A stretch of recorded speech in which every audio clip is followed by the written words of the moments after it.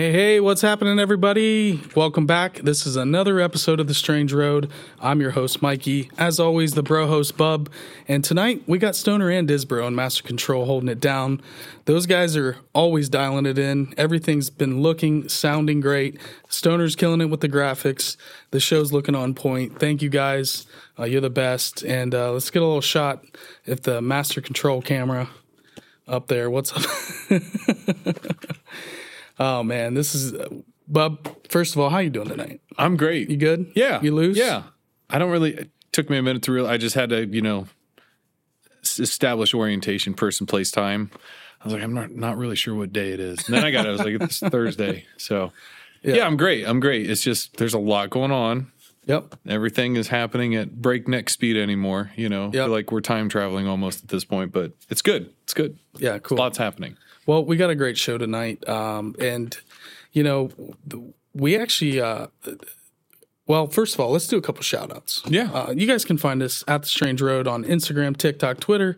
The Facebook group, Strange Road Hitchhikers, is there. Drop some links in there. If you guys, start a conversation, we're there hanging out. YouTube, the live streams and the premieres, we always try to keep those completely ad-free. Yep. However, the super stickers and super chats are available.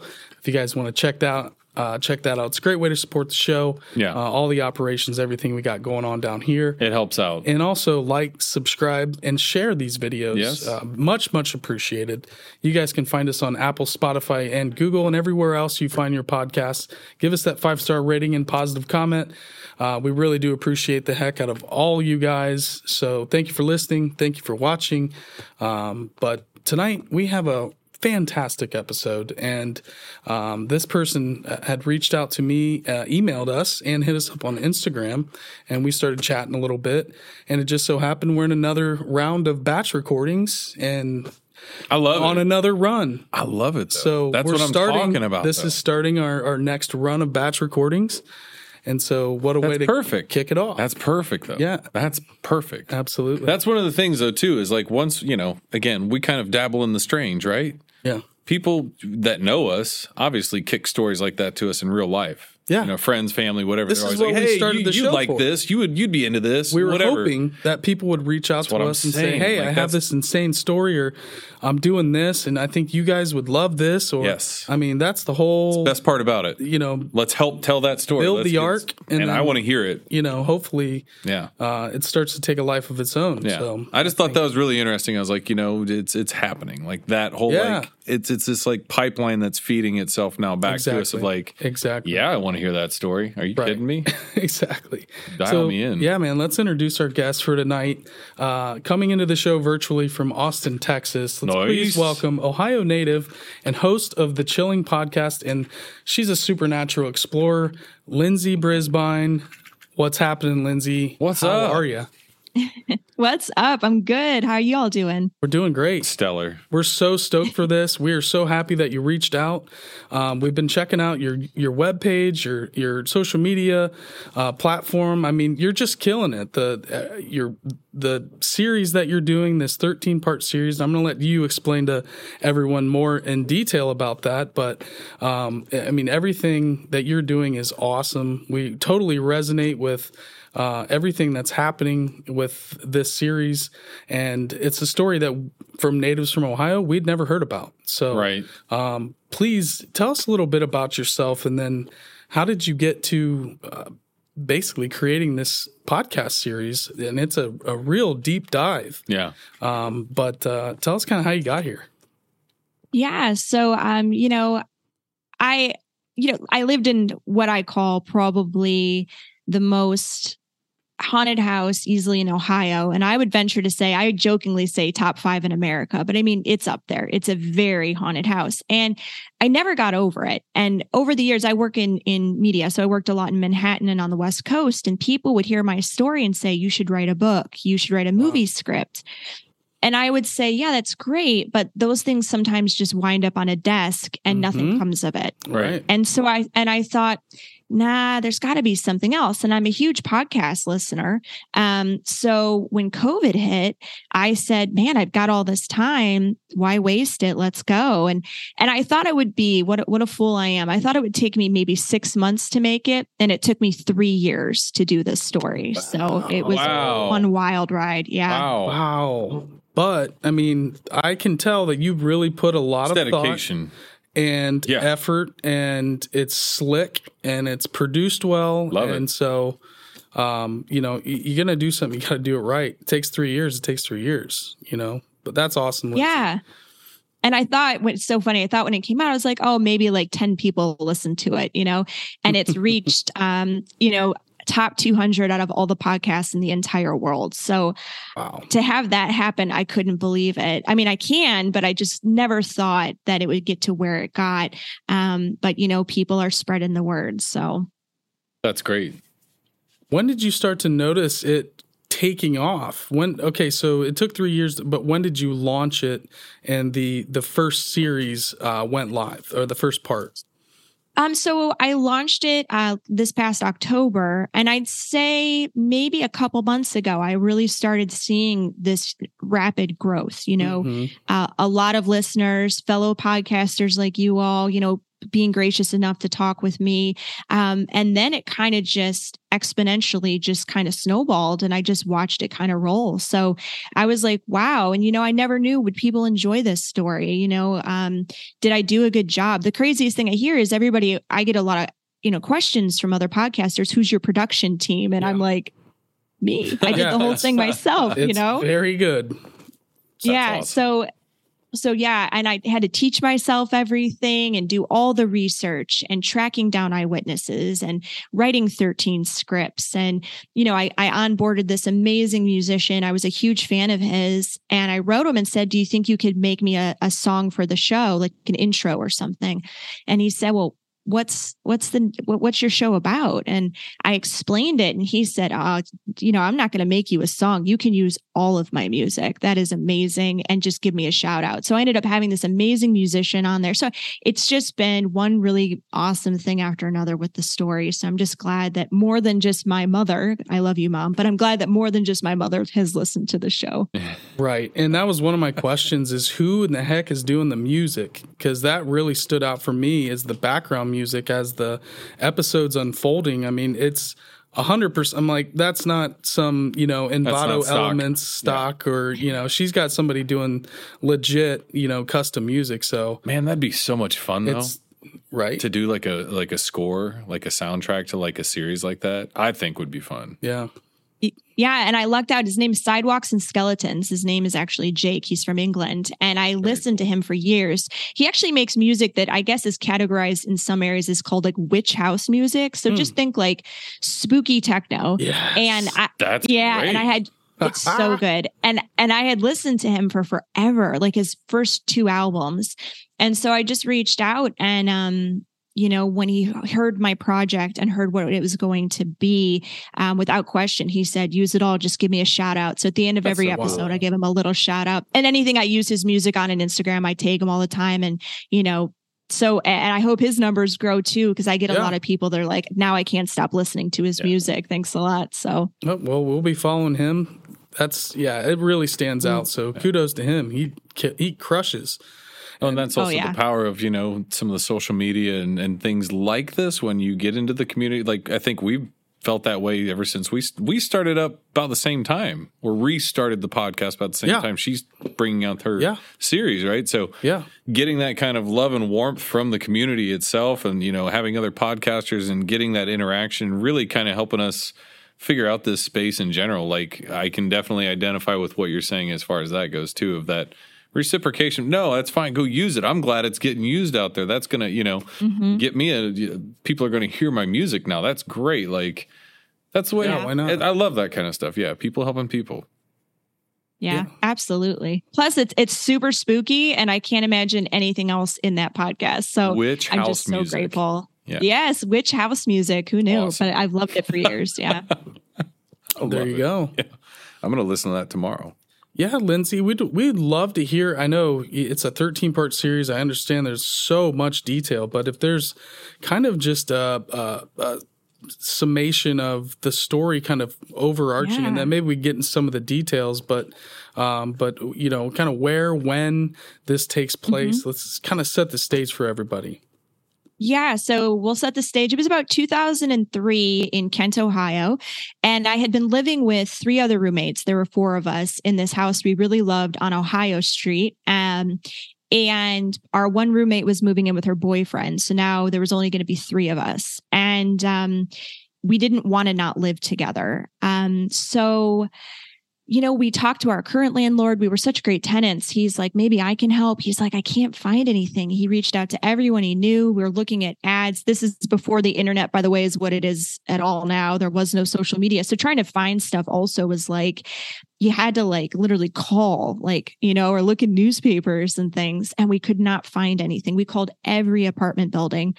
And then finally someone suggested, hey, I used an actual realtor's office downtown in Kent, maybe they can help you, So, and I can go into this on its own is weird. So we go to see this realtor. We get an appointment with this woman.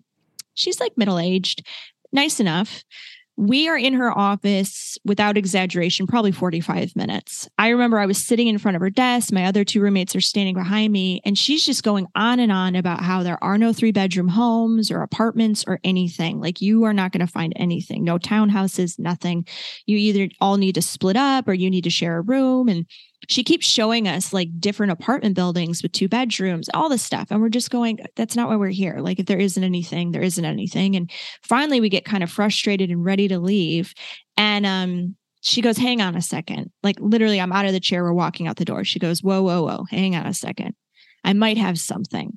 And like out of a horror movie, she turns around to a metal filing cabinet, opens it up, pulls out a manila envelope, puts it on her desk and slides it across. And I sit back down and I open it up and there's this cute little house. And she goes, this is 3 bedrooms. And I remember my one roommate, Rebecca, especially when we left here, she said, what the heck? Why would you keep us there for 45 minutes? Right. And then at the end, when we're going to leave, now there's a magical 3-bedroom house. And she said something to the effect, the landlords are incredibly particular. So, but if you guys really want it, I can reach out. And we're like, obviously, like we've been here, of course, And we go to see the house for the first time. And this is extra weird as well. So it's 2 full-grown men in their middle-aged.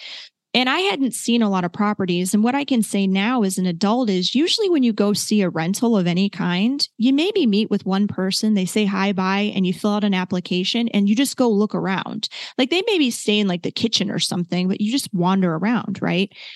They made the 5 of us stay in a group. So we're talking 3 grown women, 2 grown men, hunched together in this tiny house. I mean, the house is so small that if I stood in the kitchen, I could stick out my arm and be in the living room and the dining room. Like, this is a little house, right?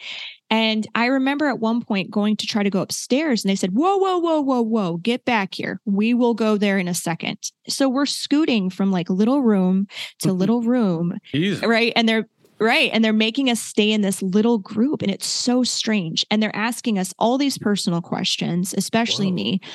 They won't stop talking. Like, they never stop talking, right?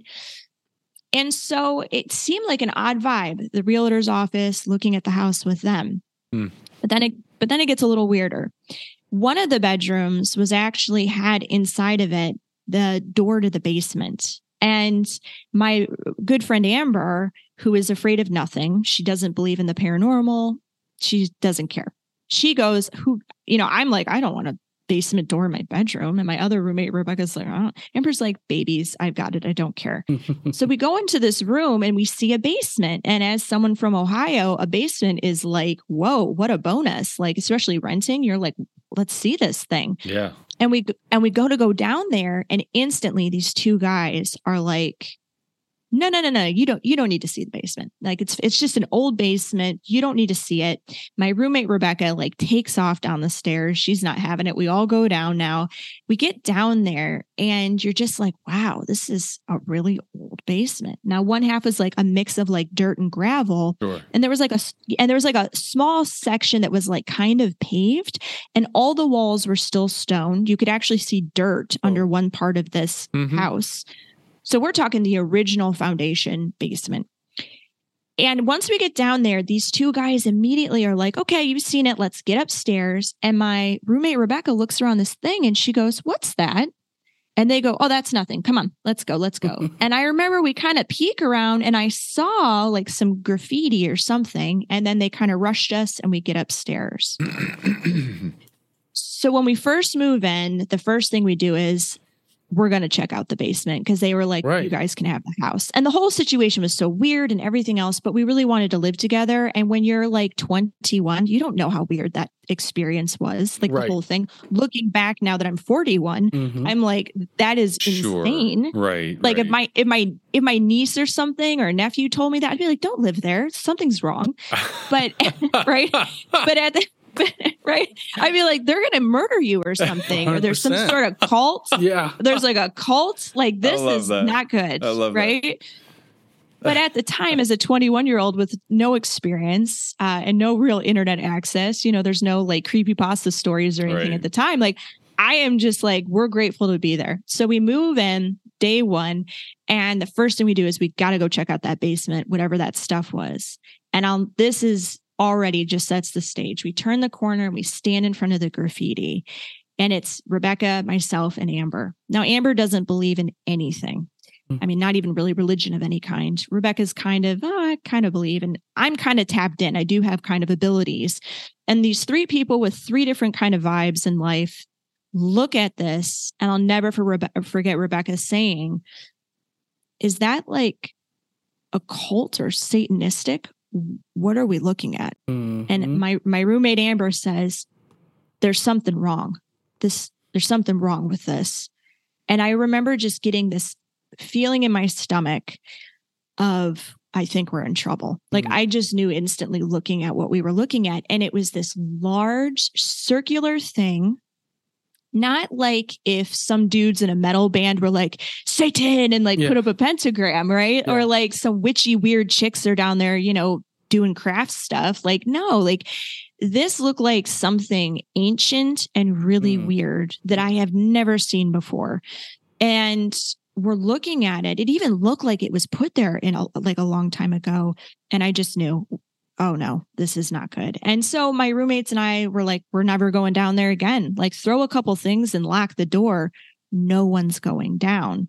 And so that kind of sets the stage just to start for you all. Day one in this house and how we got there. Wow. I was going to say right away that the graffiti, I'm like some kind of satanic mark, that instantly, I've seen enough haunted shows and the haunting and those to where it's like, yep, bought a house and then in the basement there was a pentagram on the floor and then all this started happening. You want to know what I've got as a comparison to that? The house we were in Columbus years ago and we saw the graffiti of Frodo Lives. We had like this beautiful Lord of the Rings reference, not like some pentagram satanic culty. Yeah. Yeah, I'm not hanging out there. I don't know how you... But you guys had already signed the lease and everything, so you were locked in. There was no backing out, and you're just like, oh, we pray that, just lock this thing up. And But so the realtor, can I... Yeah. Oh, yeah. That whole manila envelope of kind of like, if these girls are crazy enough, like here's this, whatever stir of echoes. I don't know. They vetted you. Like it's just... Absolutely, 100%. And looking back as grownups and putting this whole story together in this podcast, what I realized is a few things. That's why the realtor was so hesitant. She clearly knew either these landlords were weird or there was something odd with this house. There's no reason to make people sit there for 45 minutes and then do it in such a like clandestine, strange, like out of the envelope it comes, right? Yeah. Strange stuff. But what was also a big red flag looking back was these two landlords literally wouldn't let us be in the house alone or in a room alone and never stopped talking. And they never, so we couldn't be in any space alone without sound. And knowing what I know about the house now, there's good reason. Oh, bingo. Okay. Here's another That all question makes back to sense now. the realtor too, of the trial, kind of like you guys were like, okay, Mike and I have been friends since literally kindergarten, 6 years old. We've known each other a long time. Like, if we were in the same scenario and we had one of our other friends and we were like, hey, we're going to get this house. We're going to like, I think we'd be pretty determined, and I can see that. So that's why I'm kind of gauging too. Like, you girls were all in this, like, we've got that bond, right? Like, we're going to stick together, I guess, if things do get weird. She's testing like, well, they seem like they like each other and they really all want to live together. So they've got the stuff. And I had something happen the previous year. I talk about it in the first episode. Unfortunately, I was in this really crazy, this on its own could be its own true crime show, but I was stalked by this guy and almost kidnapped, and really crazy. Yeah. Really crazy story. So my two roommates had spent the year, basically told by the police, you need to escort her to her classes, pick her up. Like, I had a crazy year. You'll hear about it in episode 1. But so part of the reason we needed to stay together was just for my safety. On top of, like, we're really good friends. Like, I knew Rebecca since high school. I only met Amber in college, but it was instant. Like, we were just instantly good friends. I mean, still great friends to this day. That's great. So first it was like, we need to make sure Lindsey doesn't get like murdered. And then, we're really good friends, so let's stay together. So it was just extra important, which also I can tell, when we were trying to look so hard, I think that's why else we were so tenacious, because we were just like, I don't think either one of them wanted me living, without the three of us, at least, That's a really interesting point of the story too. I mean, that's like when your friend, whoever's telling you this is movie quality, they're not joking. Like, because 100%. If it's any other scenario, right? If it's just like, well, I guess we're going to have to draw short straws here, and maybe Mikey doesn't live in the house, or I don't live in the house, or whoever the other person is. I haven't heard the story yet, and I'm like, I guarantee in 5 years, somebody's going to make a movie about this. Probably or a Netflix series. Yeah, absolutely. I would love to see it. Now, anyways, sorry, we digress. I'm going to put my hands inside this pouch and keep myself from getting too animated. I guess the next steps, so you guys are, is there a sense, so you move in and you guys are living there, and take us No one goes in the basement. Yeah, and you guys stay completely clear of the basement, but everything's working out? There's a bedroom with a basement door. Oh. And can I ask real quick, she wasn't scared at first. After seeing the cultish graffiti, whatever, was she still kind of like, whatever? Somebody had to pull straws. Yeah, like Amber's the kind of person who... Like, she's the kind of person, just to save a penny, would come home to a house and keep all the lights off and would just be like, why waste the money? And I'd be like, aren't you scared of like spooky stuff or someone's in the house? She's like, no, that's so stupid. So she was such a level-headed human being that she saw the graffiti and went, no need to come down here. But then was like, my bedroom door's shut, so it doesn't matter. Like, it never fazed her. If that was me, I would be like, I can't live in this room. Like, I'm moving in with one of you. I can't live with a basement door. Bad enough. Or to a creepy basement. Yeah, but that's where I also think in those friendship hierarchies, maybe the stratification of, like, not a hierarchy, but just the strengths of people, right? Like, you obviously have a strength as like this empathic, intuitive, able to kind of sense certain things as well, right? Yeah. Maybe she's not on that ride, but, has that just stoic, logical, I'm going to just, be very clinical about this. Yeah. She can see it. Yeah. Perfect person to stay in that room. Yeah. Like we had the one guest where his brother said his brother was, like a scientist or something. So he saw the shadow person and went back to sleep because he was like, nope, it's not real. Yeah. Right? Oh, so it had two very different experiences of how they interpreted it. Never affected him. Right. He was like, I'm going back to bed. Shadow play on the wall. So yeah. That's that's exactly how Amber was. So like, we all had these different personalities that like suited us being friends and living together and going through that traumatic first year we had the year prior together in that house. But so we get there, and here's what's crazy. Like, people ask me about the house and just go like, how did it happen? And, in movies, I feel like it's like a slow burn to that climactic moment where the family freaks out and they're running out of the house.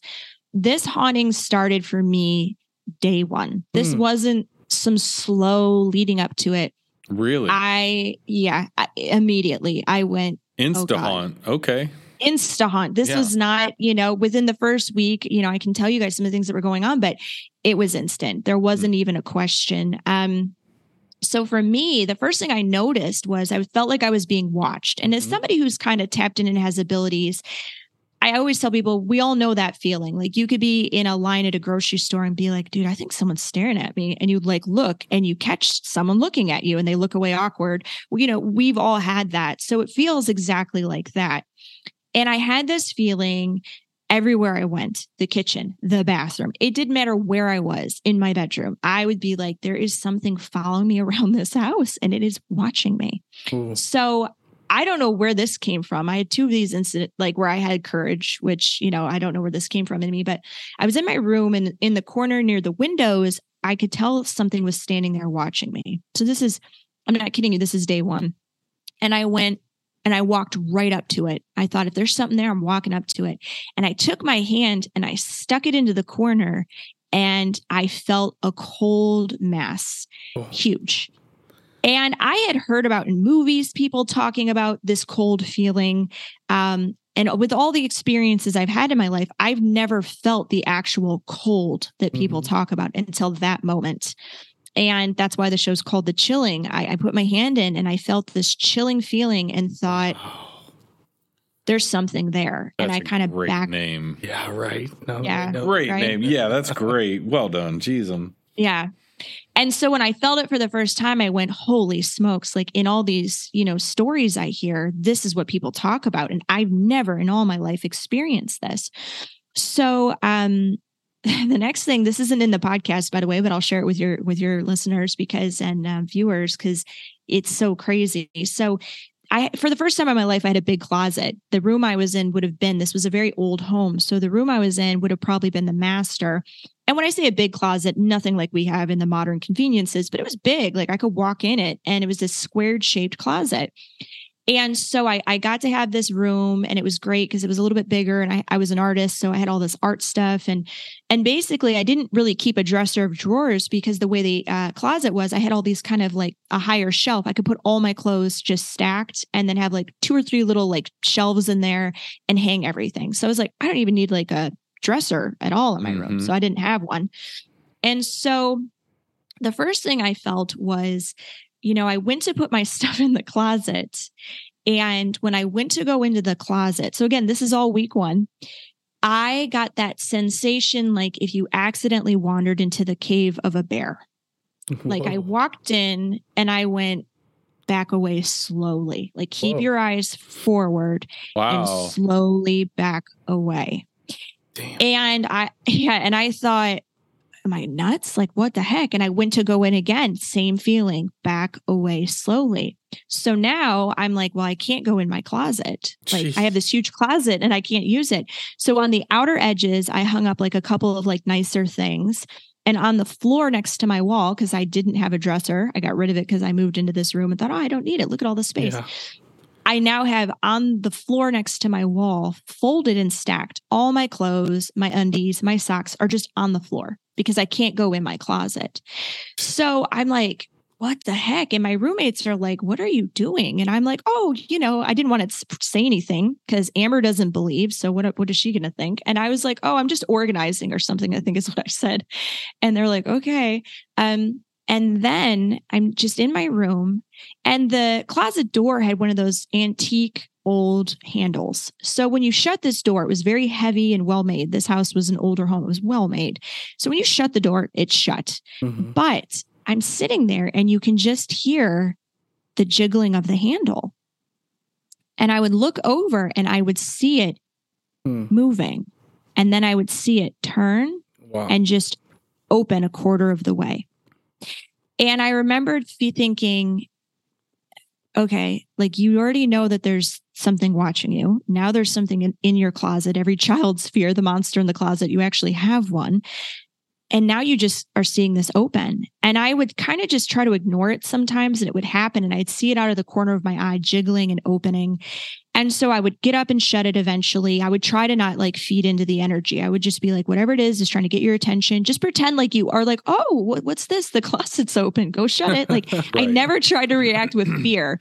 I really tried to put on like even though clearly whatever was in there was like, she can't even come in here or put her clothes in. But still, I was just like, just act casual. And then one day the closet jiggled. I watched it turn and the door opened a quarter of the way, which is what it always did. Enough to make you say, maybe it is an old house. It always just opens to that point. I'm looking at the door and something takes it and slams it all the way open. Wow. Like hits the wall open. And when I saw that door move, stop, and then with force get slammed open, I thought, this is really bad because now I'm getting a sense that it can actually move things for real. Mm-hmm. So at that point, if I tried to keep it shut, the door handle would not stop jiggling. So I actually propped it open. And now I'm having to sleep in my room at night with this door. I had to stack all this stuff against it. No, and now you got to keep it open. Wow. And I'm at night peering into this dark closet.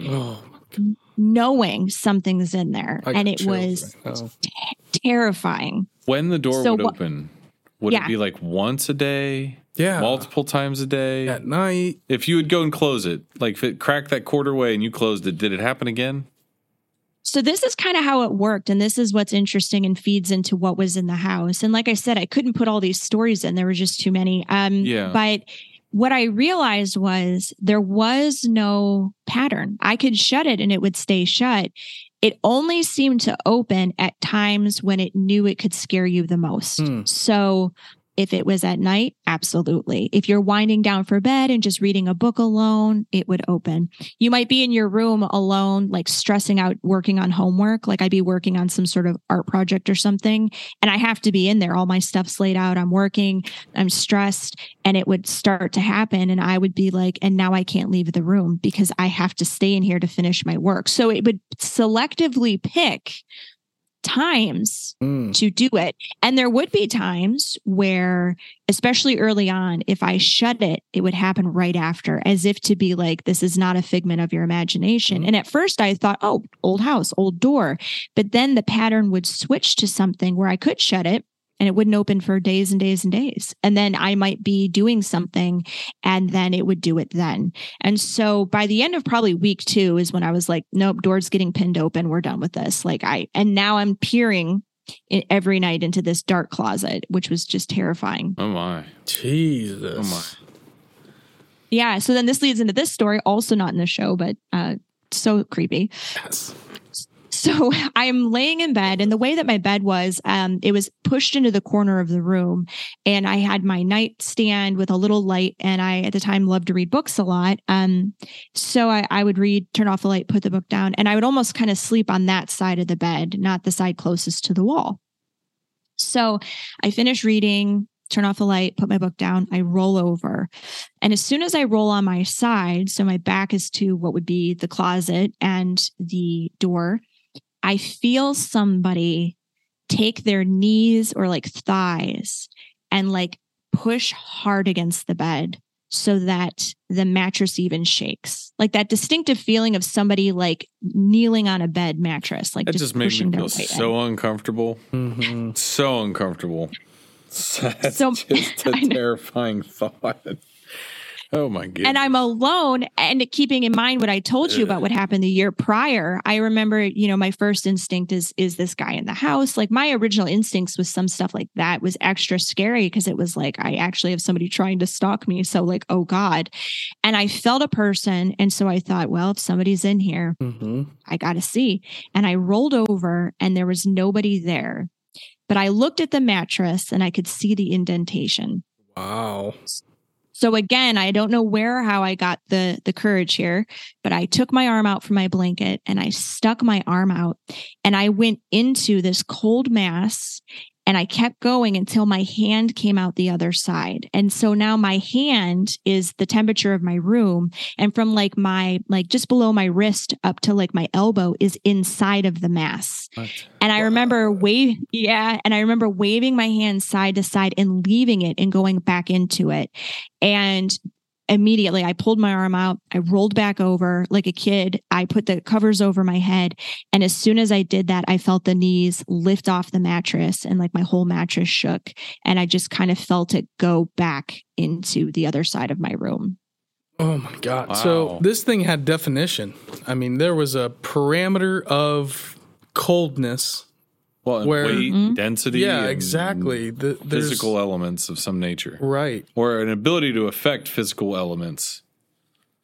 It's like Maybe itself Yeah. is in this general vicinity because you're putting your hand through it and you said your hand was warm, but all the rest, whatever was in the mass is cold. So it's like measuring the That is wild. going, See, you know. I've heard I get people where you're walking through, you walk through a place that gives you the creeps, or you feel like you're being watched, you get goosebumps, you feel this cold element when you open up a closet door, you hear these things, but I've never heard anybody describe sticking their hand through these masses and explaining it the way you, like, that's a very unique, number one, like, kind of ballsy. Dude, I was thinking the same thing. Like, I'm not even getting out doing from under that. the covers. It Yeah. ain't happening. I'm putting the snorkel on, getting right under there. Damn, Lindsey, you're braver than I. It's probably Well, why that I'm so didn't good at last dealing long. with heat anymore. You know, as a kid, I did Didn't last long. Oh, Yeah, it didn't last long, unfortunately. Yeah. And so like that's all just week one. And also keeping in mind, maybe I bring this up a little bit in the show, but like I'd be on the living room couch with Amber, the non-believer, and we would be there and kitchen cabinets would just pop and just slowly open, like in ways that are not possible. And I'm sitting there knowing what's going on in my room and throughout the house with someone else. And she would just look over and go, it's an old house. And she would get up and just slam it shut. And I'd be sitting there like, oh my God, oh my God. And no matter how many times these little things would happen when she was around, every time for her, it's just an old house. And I would be horrified going, I would think to myself, that thing just opened that. And Amber just so violently would get up and slam it shut and be like, stupid old house. And I'd be like, oh, wow. Damn. Yeah. So we were also having activity throughout the house that, Amber was noticing, but not noticing, because if you don't believe, you will always find a rational explanation. You just will. But then this really weird thing happened. My roommate, Rebecca, who I had known since high school, we literally went to prom together. We lived together for 2 years prior to this. She moves into her bedroom, which was at the bottom of the stairs, and she never came out. And I don't mean like, I'm not exaggerating. We're talking, when is she eating? When does she go to the bathroom? This is someone we cooked meals together, multiple times a week. You guys have been friends since you were young. When you're friends with somebody, you hang out all the time. Like, especially before you're like in serious relationships, like you're just doing stuff together whenever you're together. And to have somebody you've known that well, go into a room, shut a door to a point that you're like, is she going to the bathroom in a bucket? Like, what's going on in there? Should we call her parents? Has she hurt herself? What's happened to our friend? And my roommate, Amber, who's a non-believer in the paranormal, but she instantly was like, there's something wrong here. Like, not necessarily paranormal, but with our friend, like, what is going on? And you would knock on the door and ask her, hey, are you in there? Are you okay? And she would open it and be like, what do you want? Ooh. And she'd be so angry. Oh, good God. And you would be like, yeah. And you would be like, are you okay? Can I get you anything? She goes, I'm fine. Leave me alone. And she would like shut her door. So everything that ended up happening in the house with Rebecca, we didn't speak for a decade mostly until I made the show or started to make the show. And we had spoken a little bit, but really we didn't speak for years. And so when I started to make the podcast, I finally really got to talk to her. So we hadn't spoken for like a decade, and then we hadn't spoken for like longer than a decade. And this would be the first time I would hear what was going on, because I said, you wouldn't talk to us. So I have no idea, like, what were you doing in there? And she explained, and I asked her, why would you isolate yourself? Like, why? And she said, because you guys were torturing me. You were teasing me. What? You were doing things to play tricks on me. Oh my and I said, God. And I said, like, what? And she said, I would hear your voice outside my door, whispering and laughing. So I was like, and I was like, explain this to me. Like, what do you mean? And then she openly said, okay, well, here's the thing. Looking back, she goes, all I can say is that something got into my mind when I was in that house and I became incredibly angry and paranoid. And so I would hear you or be experiencing these things that I thought was you playing pranks. But here's the thing. I'd hear it and open the door and nobody would be there. Oh my God. Or no one would even be home. One time she said she saw feet under the door and flung the door open. And not only was no one there, she was home alone.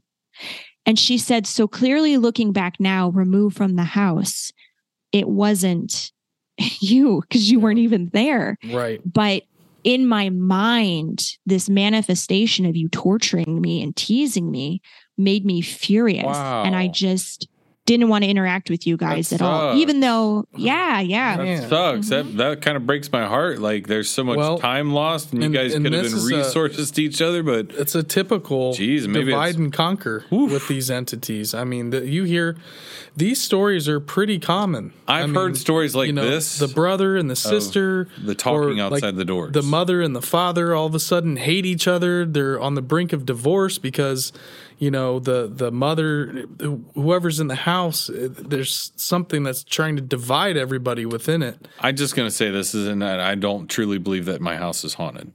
But there is a certain cabinet in my house that every time it's open now, I just send a picture of it to my wife because I know it's not me that's not shutting it.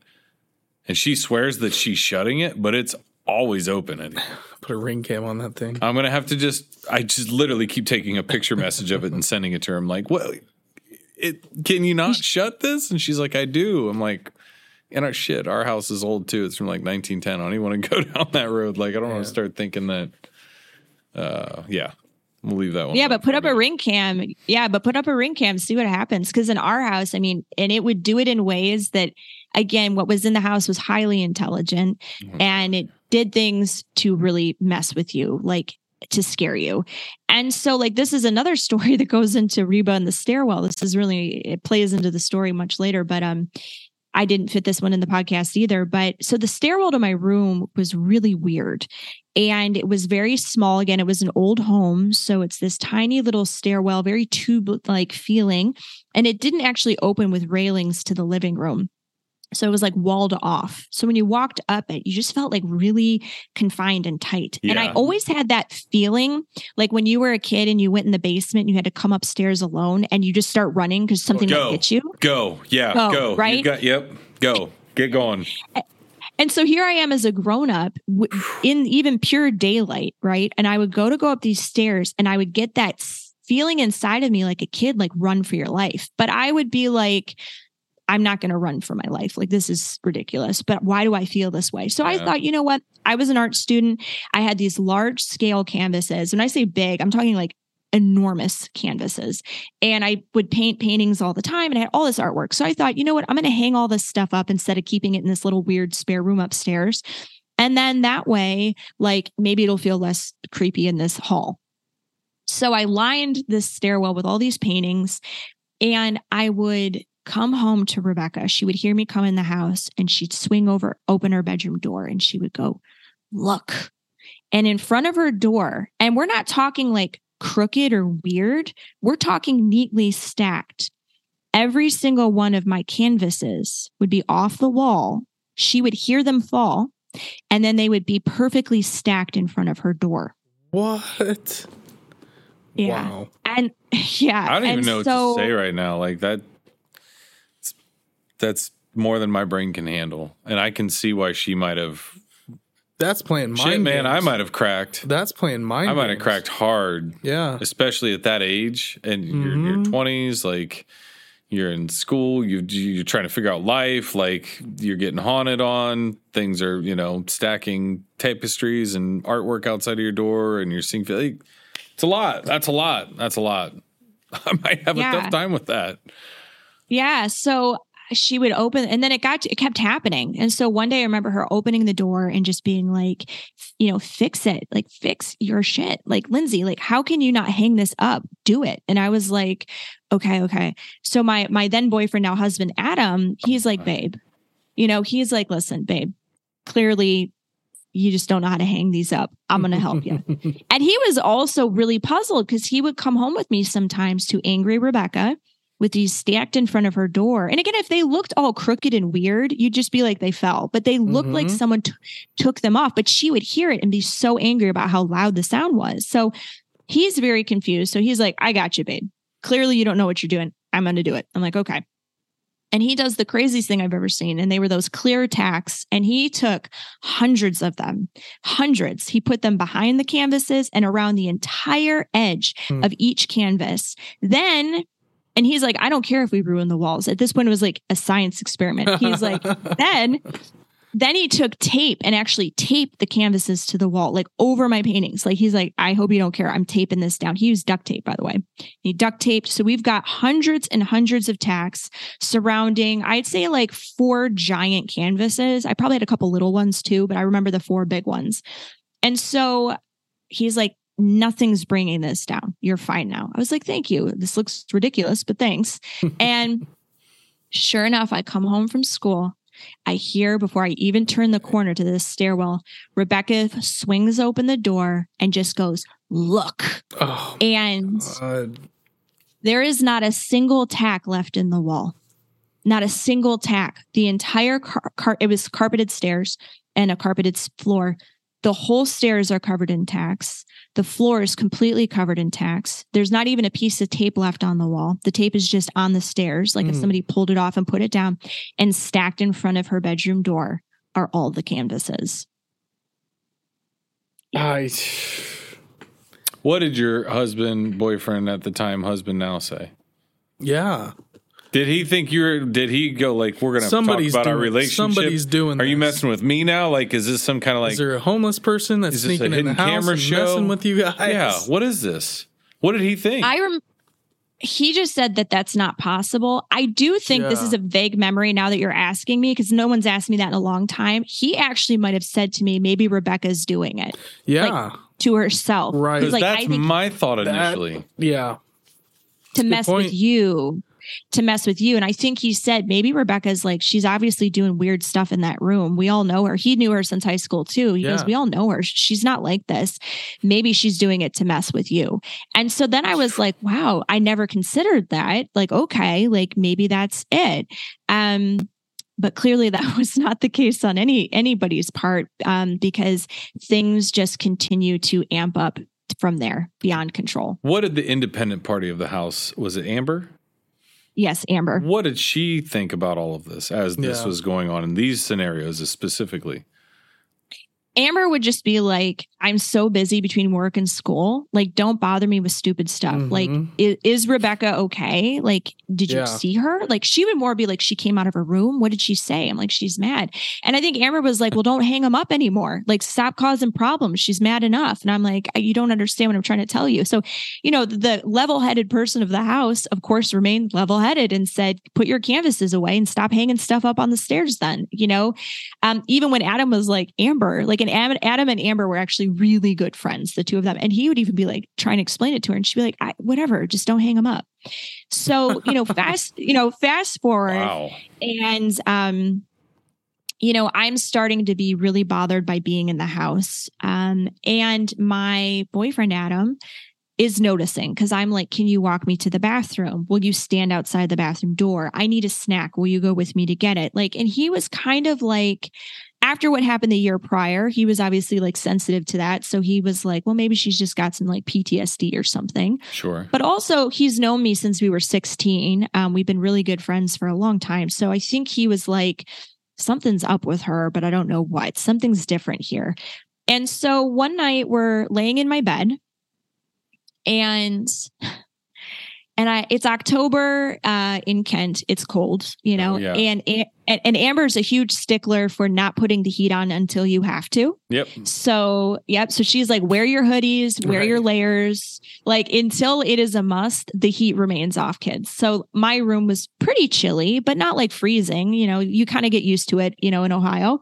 And I wake up and I'm like, but I'm freezing. Like I wake up and I am like shivering and I'm sleeping in a hoodie. We got multiple layers, Adam's in the bed, but I am like, whoa, is it cold in here?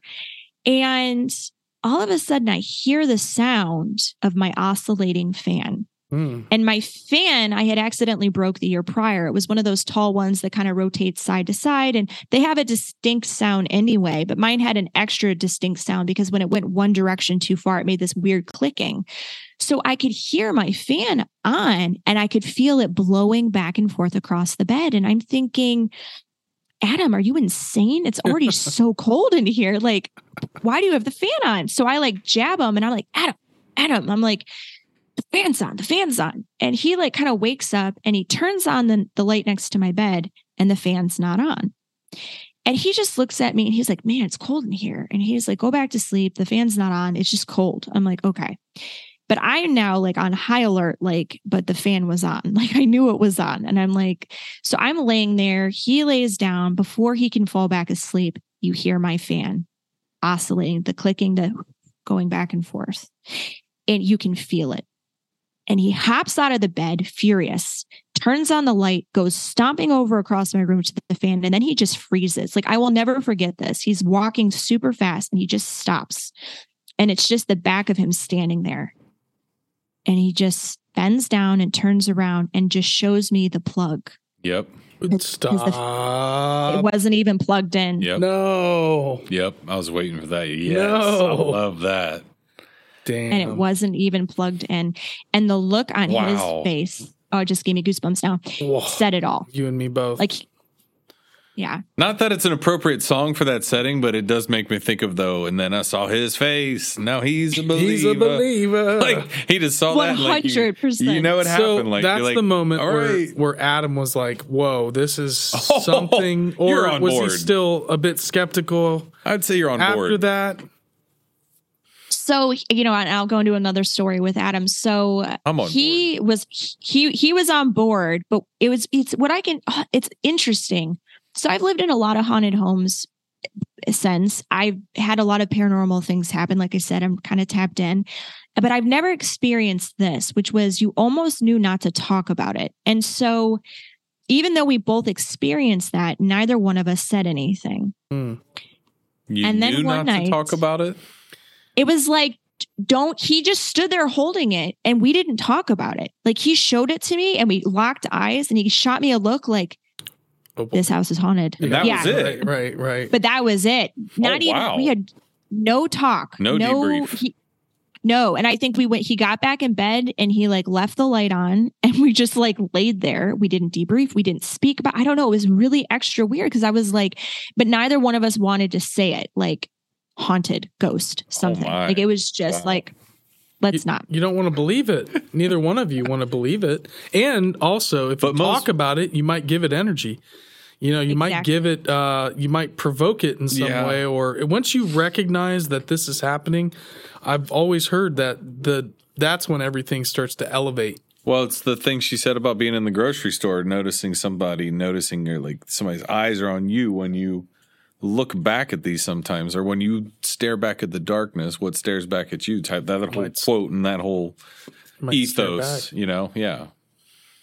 Damn. So, it's crazy because so I had been having this nightmare and this started on day one. I go into great detail in the podcast, but I'll sum it up quickly here. But I started seeing a woman in my dreams and this is just so bizarre, but, this dream was incredibly terrifying. I was suffering from sleep paralysis, both in the dream and when I woke up.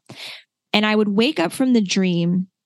And when I would wake up, I'd have to shake myself out of sleep paralysis, which I've never really suffered from in my life at all before or since.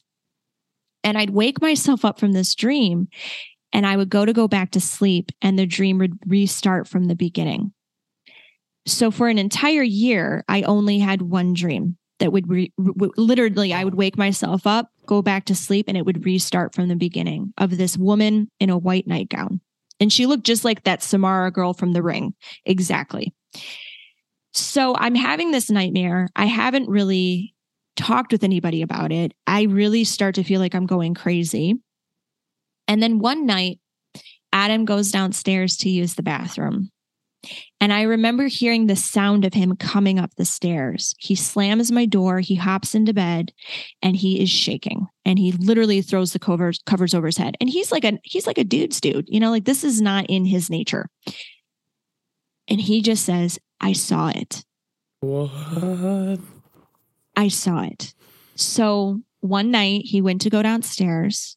And when he turned the corner, there was this weird pillar in the house from the original foundation. They had added onto this house, but this pillar was still there. And when he turned the corner, he could see that someone was standing behind the pillar.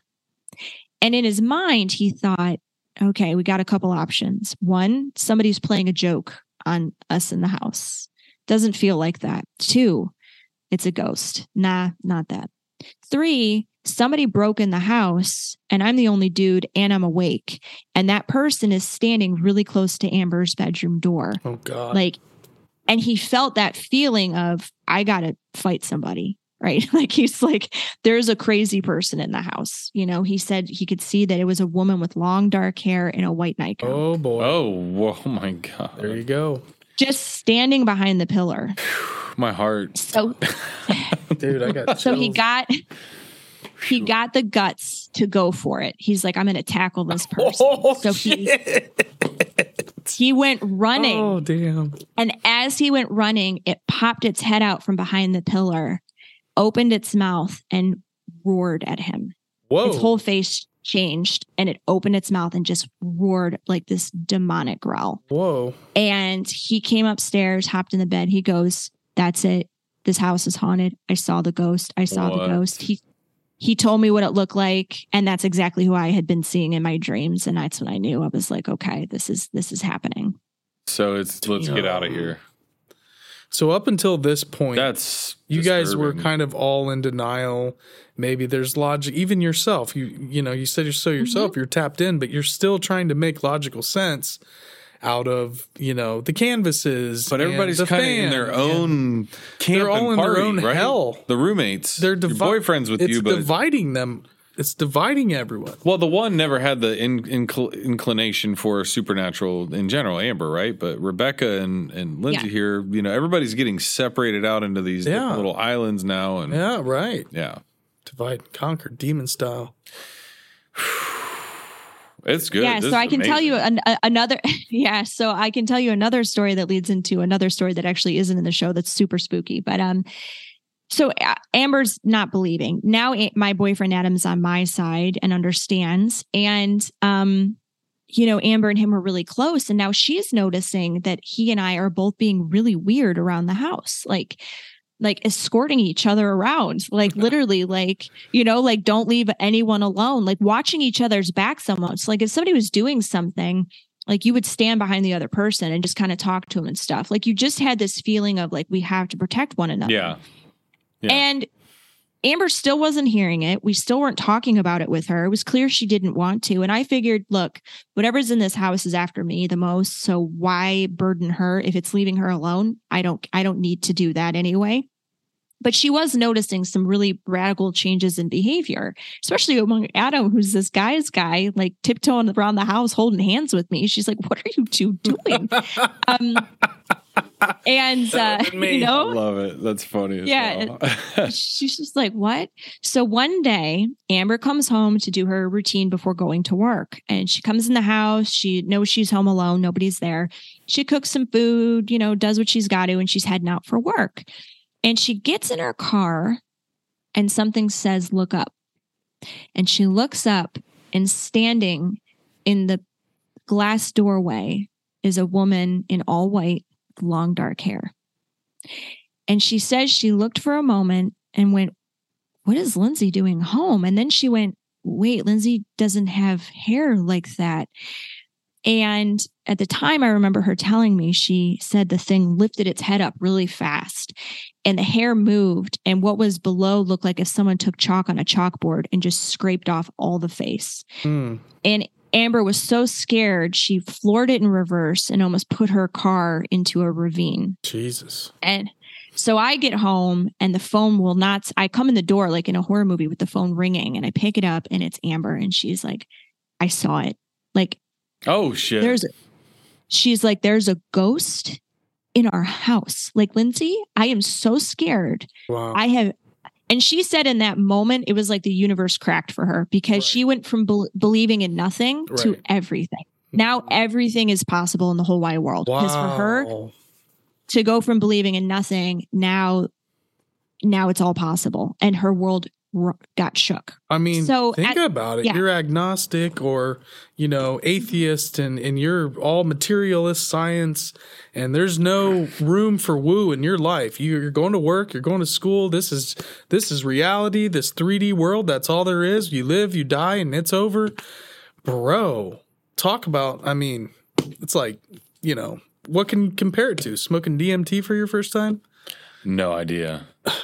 I mean, earth-shattering kind of a situation. I'm trying to think of something that, is close to comparable. She calls you from her phone in the car and calls your cell or calls the house or... So back then, like, cells were just becoming a more regular thing. Mm-hmm. She had one. She was calling the landline and she was actually at work and she was like in the back room. She worked at like Kohl's or something like that. And she was in some back room or maybe it was JCPenney's, whatever, but it was in Kent and she was in some back, like changing room. Like she said she was in there supposed to be working, just calling the house on repeat. And also to tell me, there's a ghost in the house. Like, she was scared for me. Like, she was trying to warn me there is something in our home. Like, I need you to pick up the phone immediately. So she said she would not stop calling till somebody picked up. And so she's now in on it. And so did you tell her? Yeah, I know. I know. Did you tell her, I've been feeling this. This is what I've been trying to tell everybody. Not like I told you so, but kind of, how did you respond? Just like, hey, it's cool. I know. Trying to comfort her. She basically said, I'm so sorry. Like, because she knew I had tried to say things or do things and she was so dismissive that I stopped. And so she just said, I am so sorry, Lindsey, that I didn't hear you. And I said, dude, don't worry about it. But now you're in. Like, tag, like a wrestling match. You're in, buddy. We just tagged, you're in. Yeah. So this leads into a crazy story that isn't in the podcast either. But, so at the time, ghost shows like we have now did not exist yet on TV. Maybe there were a couple that were on like Haunted This, but it wasn't like Ghost Adventures, Ghost Hunters, all those things, not around yet, to my knowledge, at least. And we don't have the internet, or at least it isn't what it is now. So I'm trying to track down ghost groups and mediums and priests and trying to get people to come to the house, and nobody will respond to me.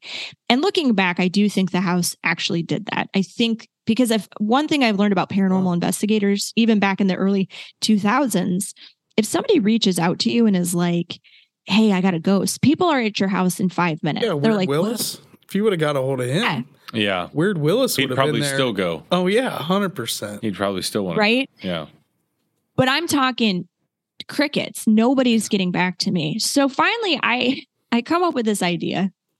And I go, and I love horror movies. I love horror movies, all of them. But I had actually never seen this one. But I remember my mother telling me about it. And it was the Amityville Horror, the original. Yep. So I say to Amber and Adam, neither one of them have seen it. I said, let's rent this movie. It's supposed to be about a true haunting. I don't actually know much about it, but my mom always talked about it. And maybe we can like figure out some tips. Like what do we do? Like, what do we do?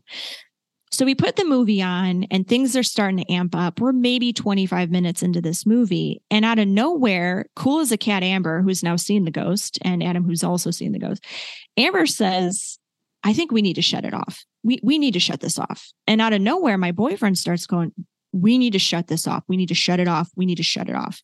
Now, what I can explain to people is when it was starting to get ready to do stuff, the actual atmosphere of the house would change. You could actually feel the air around you altering.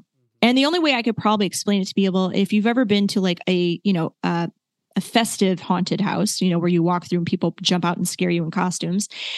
Sometimes you go to some and they have like an insane amount of like fake fog going. And it's so much fake fog that the air actually feels different than the outside air. I mean, it's not a real fog or anything, but it has a different atmosphere to it.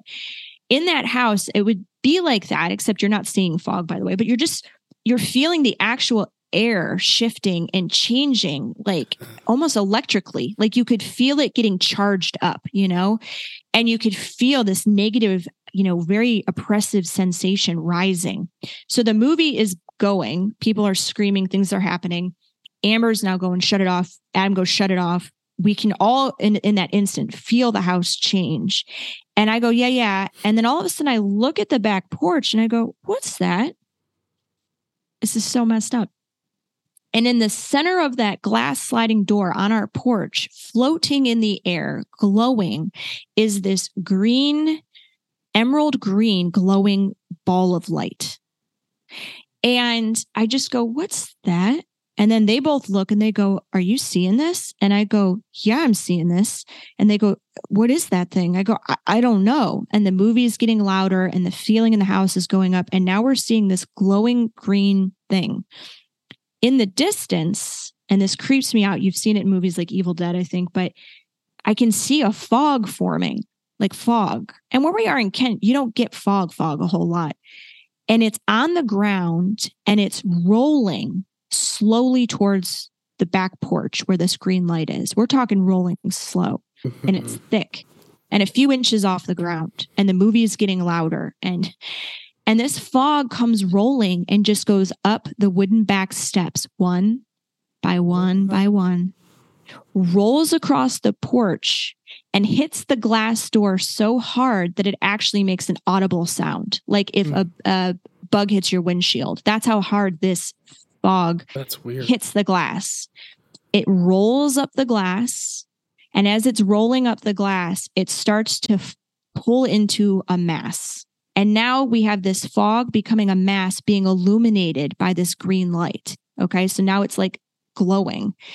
It starts to pull in and all everyone says is run. Jesus. We run out of the front door. We leave the TV on, or maybe one of us hit it as we went out. We might have hit it as we ran, but didn't lock the door, left. And we all went and crashed at Adam's crummy little apartment, which we would do when the activity was really bad. And the next day we came back and we said, there's no explanation for what we saw, but let's try to disprove this. We got to debunk this somehow. Please let there be a reason for this. And my one theory was, at the holidays, sometimes people are cheap with holiday decorations and they'll screw in like a green light bulb or something. And I was like, maybe somebody's got a green light bulb out there somewhere. So we're snooping through everyone's yards. And of course, no green light bulb. And we just knew what we saw was what we saw. And the lesson learned was a few things we learned about this house. We never watched a horror movie of any kind in that house ever again, because it obviously gave it something to do, whatever it was going to do. I have no clue, but it was building towards something. And then the second rule was to never talk about the entity in the house ever again.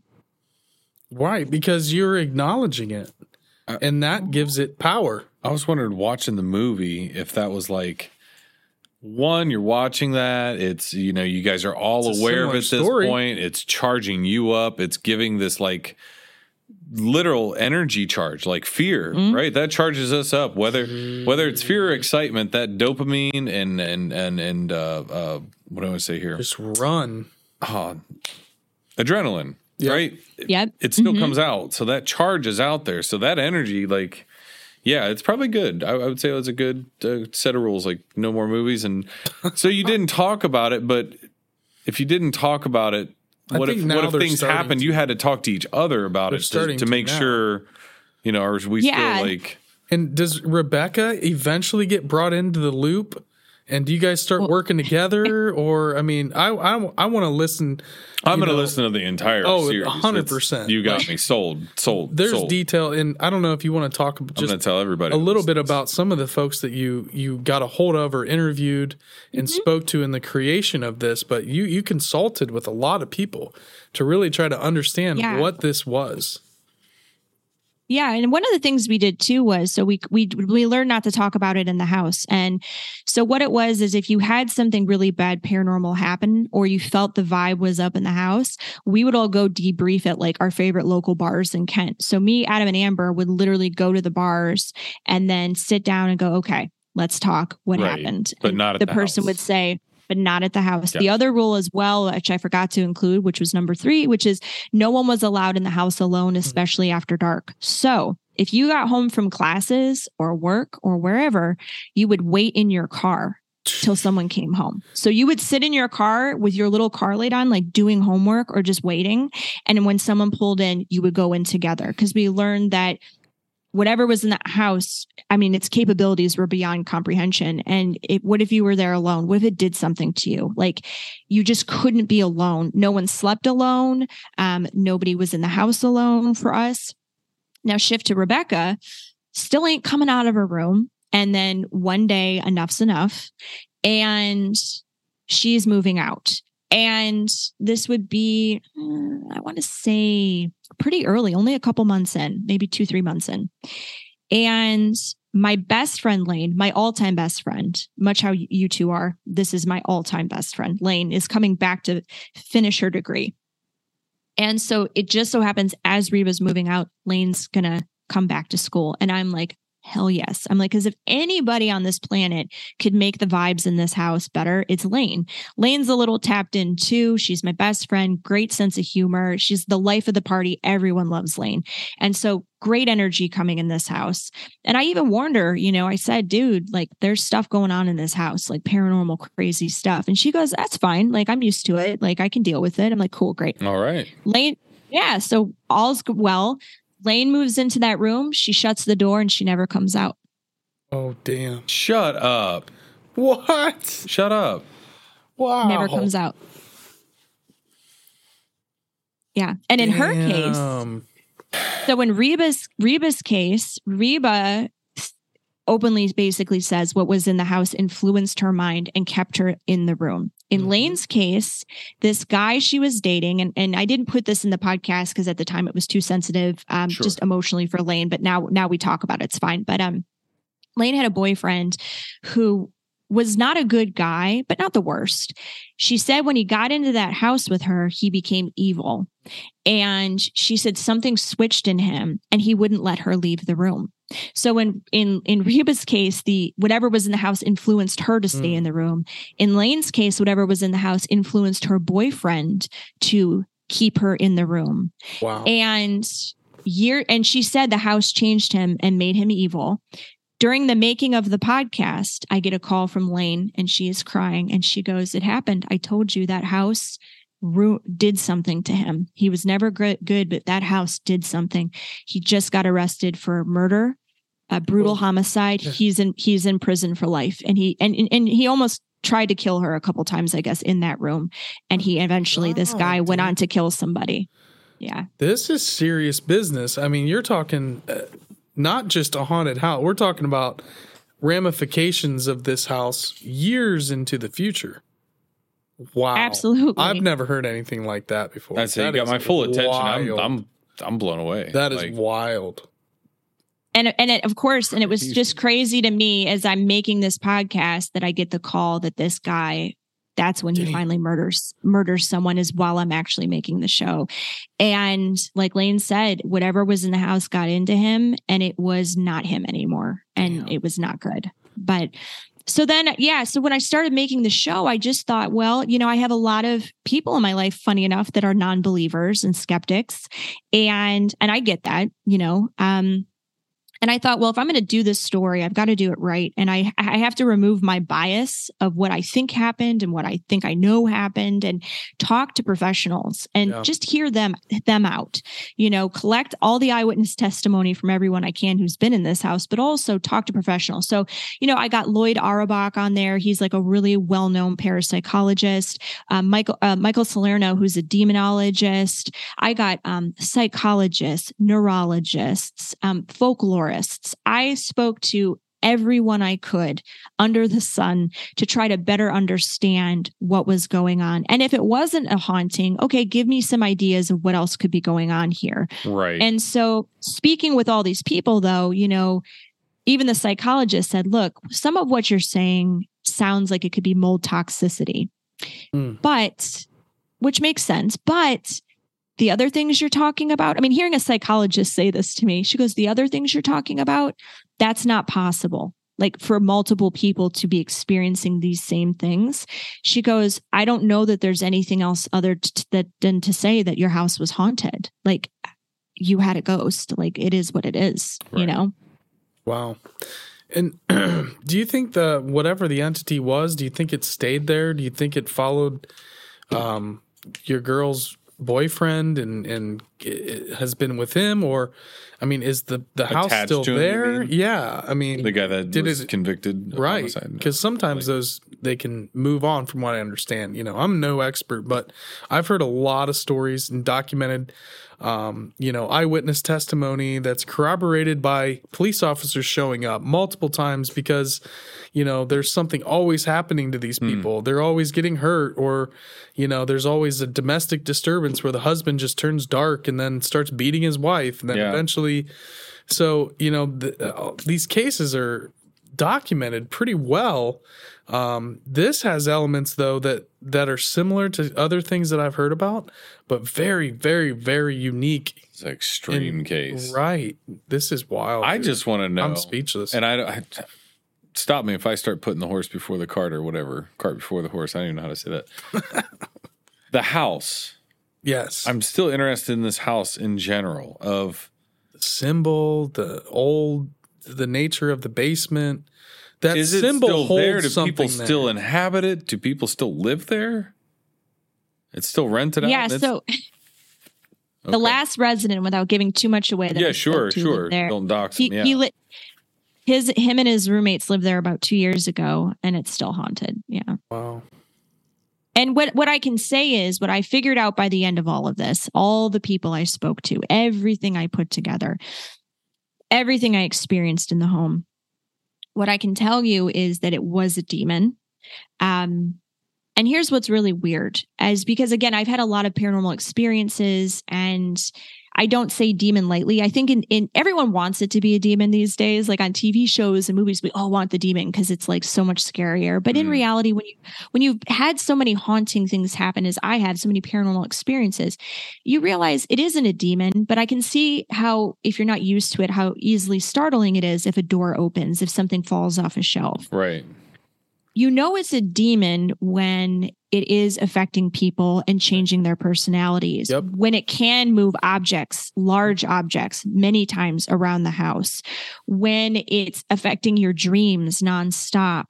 And what's really crazy is, so what I learned with speaking with demonologist Michael Salerno is that demons they're smart. They've been here before we were. They'll be here long after humans are gone. Like they're beyond our comprehension. We try to, have a sense of what they are, but who really knows, but at the end of the day, they've been here a long time, and they're smart, and they don't waste their time, like you can imagine, like, it's almost like he's just a demon kicking in the basement, picking his teeth and just listening to people move in and going boring, and then going, oh, this will be a fun one I'm coming out for, like they don't waste their time. And one of the things that I realized was the manipulation, the intelligence, knowing how to scare people. It's one thing to be startled, and that's the difference.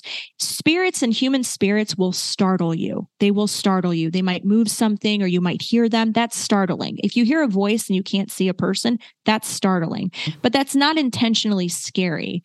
A demon will do things to scare you, literally. And, it would do things all the time. And one of the weird things was, The way that I saw it, it looked like the girl from The Ring. The way Amber saw it, it looked like the girl from The Ring. The way Adam saw it, it looked like the girl from The Ring. And spoiler alert, Lane saw it as well. It looked like the girl from The Ring. And here's the thing. The movie The Ring had just come out around this time, I believe. And all of us equally, even Amber, who was never afraid of anything, was actually scared of this movie. And it literally chose its form. Like in Ghostbusters, like choose the form of your destructor. It literally looked into all of our minds and went, everyone's so scared of this character. I'm going to wear it like a costume. Because other people who have lived there since, what they have seen is just a straight up demon. And so what was there was literally wearing a costume to make itself extra scary. So that's so something scary. makes me think of Stephen King's It. But same thing of, it manifests Adam your saw fear. the closest to what it actually was when it opened its mouth and growled at him when he tried to tackle it. I mean, dude, that's trying like to tackle that's kind of taking the mask off. That you'll hear stories about people. I've talked about it before, but like scratching in the walls and kind of this low growling and inside walls or in the ceiling. Yeah, I've not had that. The growling thing is definitely typical for sure. You hear. Not had that. I'm good without that. No, I'm good. I had a cat scratching this weekend. I'm not going to lie. My wife's parents' house up in Paynesville has got some weirdness to it over the years, like some purported and seen hauntings from their family. But so we're laying there and I'm like sleeping. I wake up out of a dead sleep because I hear the scratch. I'm like, oh my God, it's happening. It's happening again.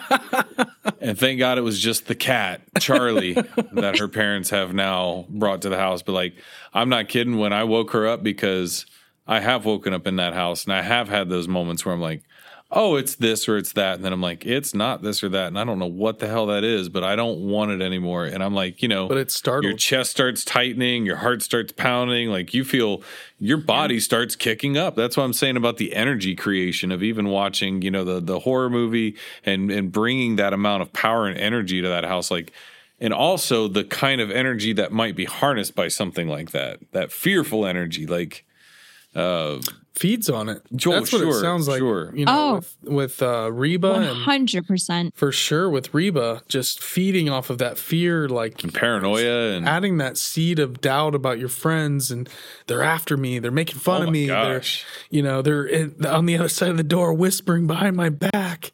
I mean, That's it sounds funny, but if I was wild, living in that house, I'd have the same reaction. Because I have sensitive hearing. If I heard all that and I walk out and I don't see it, like, I would have a problem with all of that. Yeah. I mean, these leases have to be short leases for these renters. Jesus. Nobody I would lasts imagine. in there. And it's so crazy too, because like you're saying, like the other things it would do is like affecting people. Like this is a really freaky thing. And I kind of talk about it in the show a little, but I don't go into it a ton. But like Amber would come home sometimes and walk up the back stairs on this porch, open the sliding door, slam it, stomping her feet, like livid, go into her room, slam the door. You would hear her in her bedroom, like banging around stuff. Now, Amber is like a really calm, passive person, by the way. So imagine seeing someone coming in the house, like they've lost their temper completely, going into their room. You could hear her talking in there sometimes, just slamming stuff around. And then it would go quiet and she would come out and she'd go, hey guys, how's it going? And you would go, good. How's it going with you? And she'd go, and she'd be like, fine. And this always really freaks me out. So there were times she'd come out after that, just smiling. And she would sit on the couch with me. And she would look over at me smiling and then look back at the TV. And I would go, was the person who just came in the house angry, Amber? And is this the demon? She's like slightly possessed. In my friend sitting next to me now? Or was it the demon influencing her and this is my friend? Like I wouldn't know what was sitting next to me. And I'd have this feeling. And we all talked about you would get a sensation of feeling jumped. I felt it a few times where you would have time gone. You'd lose time in the house. Like you'd lose time. Wow. Where it's basically just puppeteering anybody in the house. Right. It's a good way to put it. And you would, and puppeteering, and you would lose time. And when you ask Amber about those moments, both then and now, she has no memory of them. She has no memory of coming in the house. There would be times, I kid you not, where I'd be sitting next to her with her just looking at the TV smiling. And she'd kind of look at you and go, when did I get here? Like she'd almost have I don't know when I don't remember getting here. Like, and I remember times that I would all of a sudden kind of come to and everyone would be looking at me and I wouldn't remember what I said, how long I had been talking, what I came out of my mouth. And usually it would be people losing their tempers, like becoming really violent or volatile with their words and acting the way Amber did, except every time it happened to any of us, we have no memory of doing it. Yeah. Ever. So the demon's like, I got to peace out before I get this host like wrecked by the other inhabitants of the house. But I've had my fun and I'm going to dip out of here. I've wrecked their psyches enough. They won't sleep tonight. Wow. Well, Jesus. Exactly. That symbol, that ancient symbol. And I even if you could draw it, I don't want to see it. Seriously, because I believe you. I don't need to. I believe you. I'm fully a believer. Yeah, I'm good. I'm good on the doorways I know those that I don't need symbols to open. can hold portals open. Yep. Can, bring that manifest of whatever that specific sigil is. I mean, I'm good. I've heard a few demonologists, lots of demonologists talk at conferences where they go through. It's intriguing. The different names and and like part of it of banishing these things is getting it to say its name and to essentially, because like she said, it's a trickster. It's hiding behind this veil of the Ring character. And then getting it to show its true self. So there's like some of these ways that the Catholic Church has had, but also branches of Christianity, whether it's voodoo. There's a lot of different. South Americans have a lot of rituals on how to get rid of these things, but it's every culture has. You talking about exorcisms? An exorcist. In indigenous cultures, whether it's the shaman, purging of negative energy, if you will. We call it exorcism, but getting out whatever's in someone that you don't want in there. But there's not many ways to do it. I mean, like I said, the Catholic Church makes me think of the movie Constantine when they're pulling demons out of the girl into the mirror. Yeah. Jesus. Into the mirror. I love that movie. That opening scene is so wicked. Constantine's was way Move ahead the of its car. Oh, yes. Move the car, Chaz. Move the car. Such a good movie. It is. I need to rewatch that. Great Constantine's dope. Great film. Wow. I think they're making a second one, by the way. That would be incredible. Really? That would be so awesome. So I guess it's Keanu Reeves' favorite role he ever played was John Constantine. And so he's been basically petitioning forever and nobody would give it to him because like you said, it was ahead of its time. Not all the people got it. Like now it's like it's a cult hit now. Yeah. But with how good he's done with John Wick, they basically said you can make anything you want. He said Constantine too. So they're making Constantine. Yes. I think. Yes. Amazing. Oh my God, that's amazing. I'm so pumped about that. Thank you for that bit of news. Yeah, we need to. Unless it's some fakers on the internet. If they are, like, I will find you and I will hunt you down. This is the butterfly effect. You heard it. This is the butterfly effect, though. You already said it. We spoke it into existence. It's happening. It's coming. It's on the breeze. Yeah. From what I've read, it is a real thing. I love it. That and Beetlejuice too. I'm complete. Oh, I'm excited for that too. Yeah. Yeah, I don't know. This is gonna be. It's gonna be. I'm going to be scared for the next week listening to this story unfold. Oh, I'm going to put it on full tonight. Story. Yeah, I don't know if I can listen to it. I'm already my wife out with it for sure. Well, it's funny. What I did was too, I peppered it with a lot of folklore and urban legends, which I love anyway, because I realized there's parts of this that are so scary that if you just did it back to back, I think it would almost be overkill. Like so truth be told, here's some crazy things. I've had people accidentally drive their car off a road listening to the show. They weren't expecting something and literally drove their car off a road.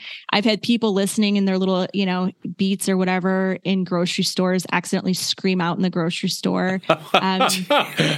Yeah. Oh man, I would love to see that. I would love to have been there. But for the most part, everyone says the same thing, which is like, thanks for like spacing things out in a way that like when the really scary things happen, you talk about other things before and after to give me a mental break because it's just too much otherwise, and I've had a lot of people. Yeah. And I've had a lot of people experience paranormal activity while listening. So I always tell people, listeners, be warned. people that are reliable too. Like, I mean, whoever's listening, I don't know, they could just be really excited or enthusiastic. I don't know them well enough to vouch for them, but people I know that I can vouch for who are not necessarily a fan. I had one friend in particular have to tell me she got through episode 3 and stuff started moving in our house. And she said, I love you, but I'm not listening anymore. She goes, something is being triggered in my house, because she was like listening to it, like on something out loud. And she goes, it's just not worth it for me. And another person has like has a beaded curtain, same thing, that she was listening and she saw something kind of take a finger and move her beaded curtain. And she went, I'm all set. So I think like if you have entities in your home, I don't think it's my entity, but I can't say, but I think if they feel like you're saying the energy, I think if hearing it and feeling it, it can cause a reaction. So I warn people, like, just be cautious. If you think your house is haunted, don't listen to my podcast there, I guess. I'm going to burn some sage, make a little The experiment in my brain that just cooked up was like, how do we make these batteries or some kind of like these devices that could generate whatever the energy frequency waves are that humans generate when they're afraid? What is that essence? What's that vibe? What's that wave? Like the Skeksis. And then you could go into houses and be like, is this place haunted? Like, we're going to charge it up. We're going to see if it draws anything. Like if rolling up fog just comes up and knocks on the door with a green light. Like, nuts. I'm going to be freaked out for a while.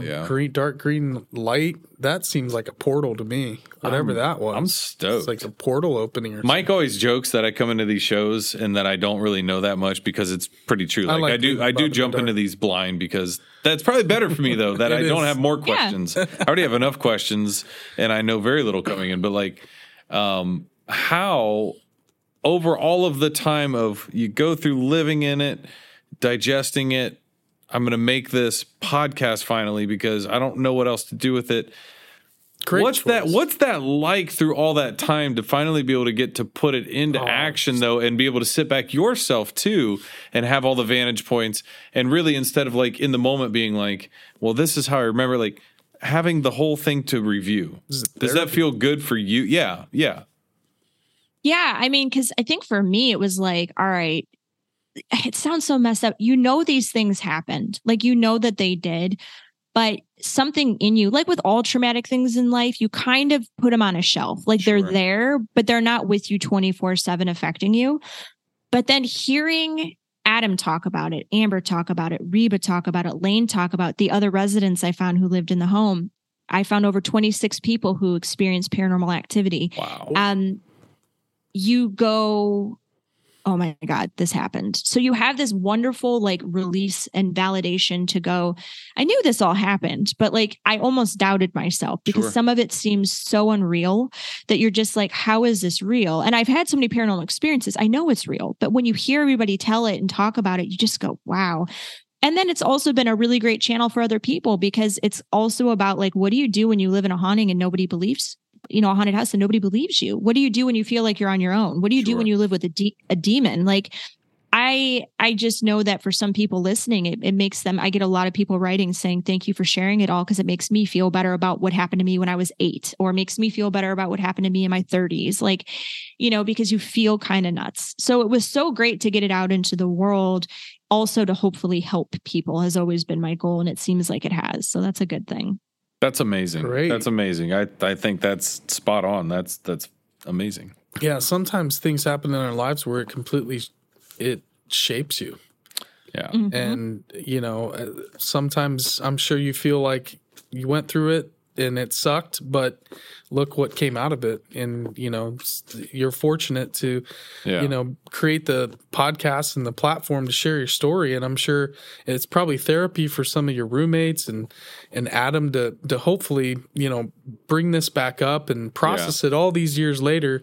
Have you felt like a release or a weight off your shoulders in that regard? Yeah, so I have an episode called Epilogue, and it's like sidebar of the show, but what's really weird. So there was a huge release now that it's all done, especially because, so one thing that demonologist Michael Salerno warned me he was the first person I really talked to, by the way, while making this show.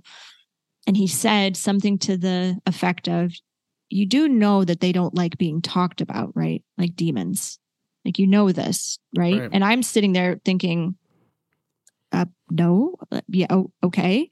Like, what do you mean? And he goes, they kind of operate like the mafia. And what makes the mafia so effective is no one talks about the mafia, right? Everything they do is kind of under the ground. They operate, they commit what they need to, they get everything done, but they do it kind of in the shadows. When you talk about these things, it's much like a news reporter that reports on a mafia guy and ends up murdered laying in a ditch, right? Yeah. Like they don't want you to talk about it. So anybody who's putting it out, they will try to silence you. And he gave me this warning and he was like, the target's coming back on your back. And I just need you to be aware of this. And I remembered thinking, he's a demonologist. I believe in this stuff and I believe him, but like really, day one of recording my first episode, the narrated script, I did the narration. I get out of the shower. I'm all jazzed up. Man, I did my first day. And I look down at my thigh and I have a huge bite mark on my thigh. What? I didn't feel it. I didn't see it. It looked like it had been there for weeks. It was faint, crooked teeth. It stayed for probably a month. It never changed. My husband came home. I said, Adam, look at my thigh. He goes, who bit you? He's like, that's a big bite. And I go, did you take no one? I did. And it's hard because in the photo you can see it, but it's faint, but it's there. And it stayed, like I said, for a month like this, like this faint, weird, crookedy toothed bite mark. Day one. Crookedy tooth. And I sent it to Michael and I said, do you see a bite marker in my nuts? Because I was like, because my husband wasn't around when this happened. And I sent it to Michael first and he got back to me immediately. He goes, that's a bite mark. And he goes, and that's more like what we really see in our world. In the movies, they show it to you as this clear, bloody thing. It doesn't look like that. Right. Because they're affecting you, if you think about it, with energy, kind of from the inside out in a way. It's energy, right? They don't have teeth. How can they bite you? Think about that. Right. So in movies, they exaggerate these bites by making them bloody or big, like in Conjuring 2, when she gets bit. When I sent him the photo, he goes, it's faint, but in my line of work, that's what they look like. That's a bite mark. And throughout the making of the entire podcast, poor Adam, my poor husband, we had so many crazy things happening paranormal wise. You hear about some of them in episode 14, the epilogue, but it was insane. And it was actually kind of scary. And then once I finished, it stopped. And I was like, thank God, it's done. Because you were talking about him. I got one question I have to ask before I forget. Do you know of anybody, when you were doing the podcast and getting all the historical information on tenants, house, was there ever a single tenant? Anybody that rented that place by themselves? Alone? Yeah. Any Kevin McAllisters of the haunted house? No, not that I know of. Maybe that was a stipulation. They wouldn't let somebody rent it by themselves. Yeah. Yeah. From what I understood, it was always college kids or families for the most part. So it sounded like every time it was rented. And what I did learn over the course of talking to and research, reaching out to so many people who lived in this home, what's interesting is that it's like the haunting, I always say it varied from mild, medium to spicy. And when I spoke with Michael Salerno, he kind of explained it like demons don't waste their time, quite frankly. Like if they've got nothing to get from you or there's nothing to gain or you're not any fun for them, like they just stay dormant because what's the point? Right. And if you're someone that they really think they can mess with, they will come out to play. So it makes sense to me hearing, because everyone who lived there experienced something. It's just some of us at different times experienced the worst of the worst. And I think that it really lines up with what Michael explained, which it depends on the people. If you're more sensitive, if you're going through life trauma, whatever it can feed on, it's coming out for you. And if you're really closed off, it might not come out at all. Or if it does, it'll be very minor stuff, enough for you to know the place is haunted for sure, but not like pulling things off of walls or, popping into people's nightmares. But the demon is basically like Vince Vaughn or Owen Wilson from Wedding Crashers, or even Will Ferrell's character who ends up going up to funerals finally and crashing funerals. Like, the strongest natural aphrodisiac is grief, right? But it might also be a very strong motivator for the paranormal activity. So, this demon's like, hey, I see somebody there, like you're saying, to your analogy of, that's my ride, that's my ticket, that's my, everything that she went through the year before, traumatic. Anxiety. Oh yeah, you were charged traumatized. To the max. Like you were an easy target, and like your friends were helping you. Battery walking so you guys in that house. were exactly, but your friends were feeding into it. They were kind of your protectors. Yeah. So it was a good I guess you could say, a challenge. Yeah. And what I always, and Michael said the same thing. And what I experienced the year prior, what I always felt was it knew about all of that somehow. Right. And Michael said that they do. And it mimicked a lot of my abuser's behaviors. Whoa. And I felt stalked throughout the house once again. You know, like when I felt it mimicked a lot of those feelings that I used to feel, like even feeling the knees on the bed and thinking he was in the room, like a person was there. Right. It was, and so I went from a human stalking to a literal demonic stalking, and it totally preyed upon that. Wow. And then also putting my best friend through an incredibly abusive relationship while in the house in that room. It was a further torture for me because I knew something was going on with her and this guy, and she refused to talk about it or say anything, and she wouldn't come out of the room.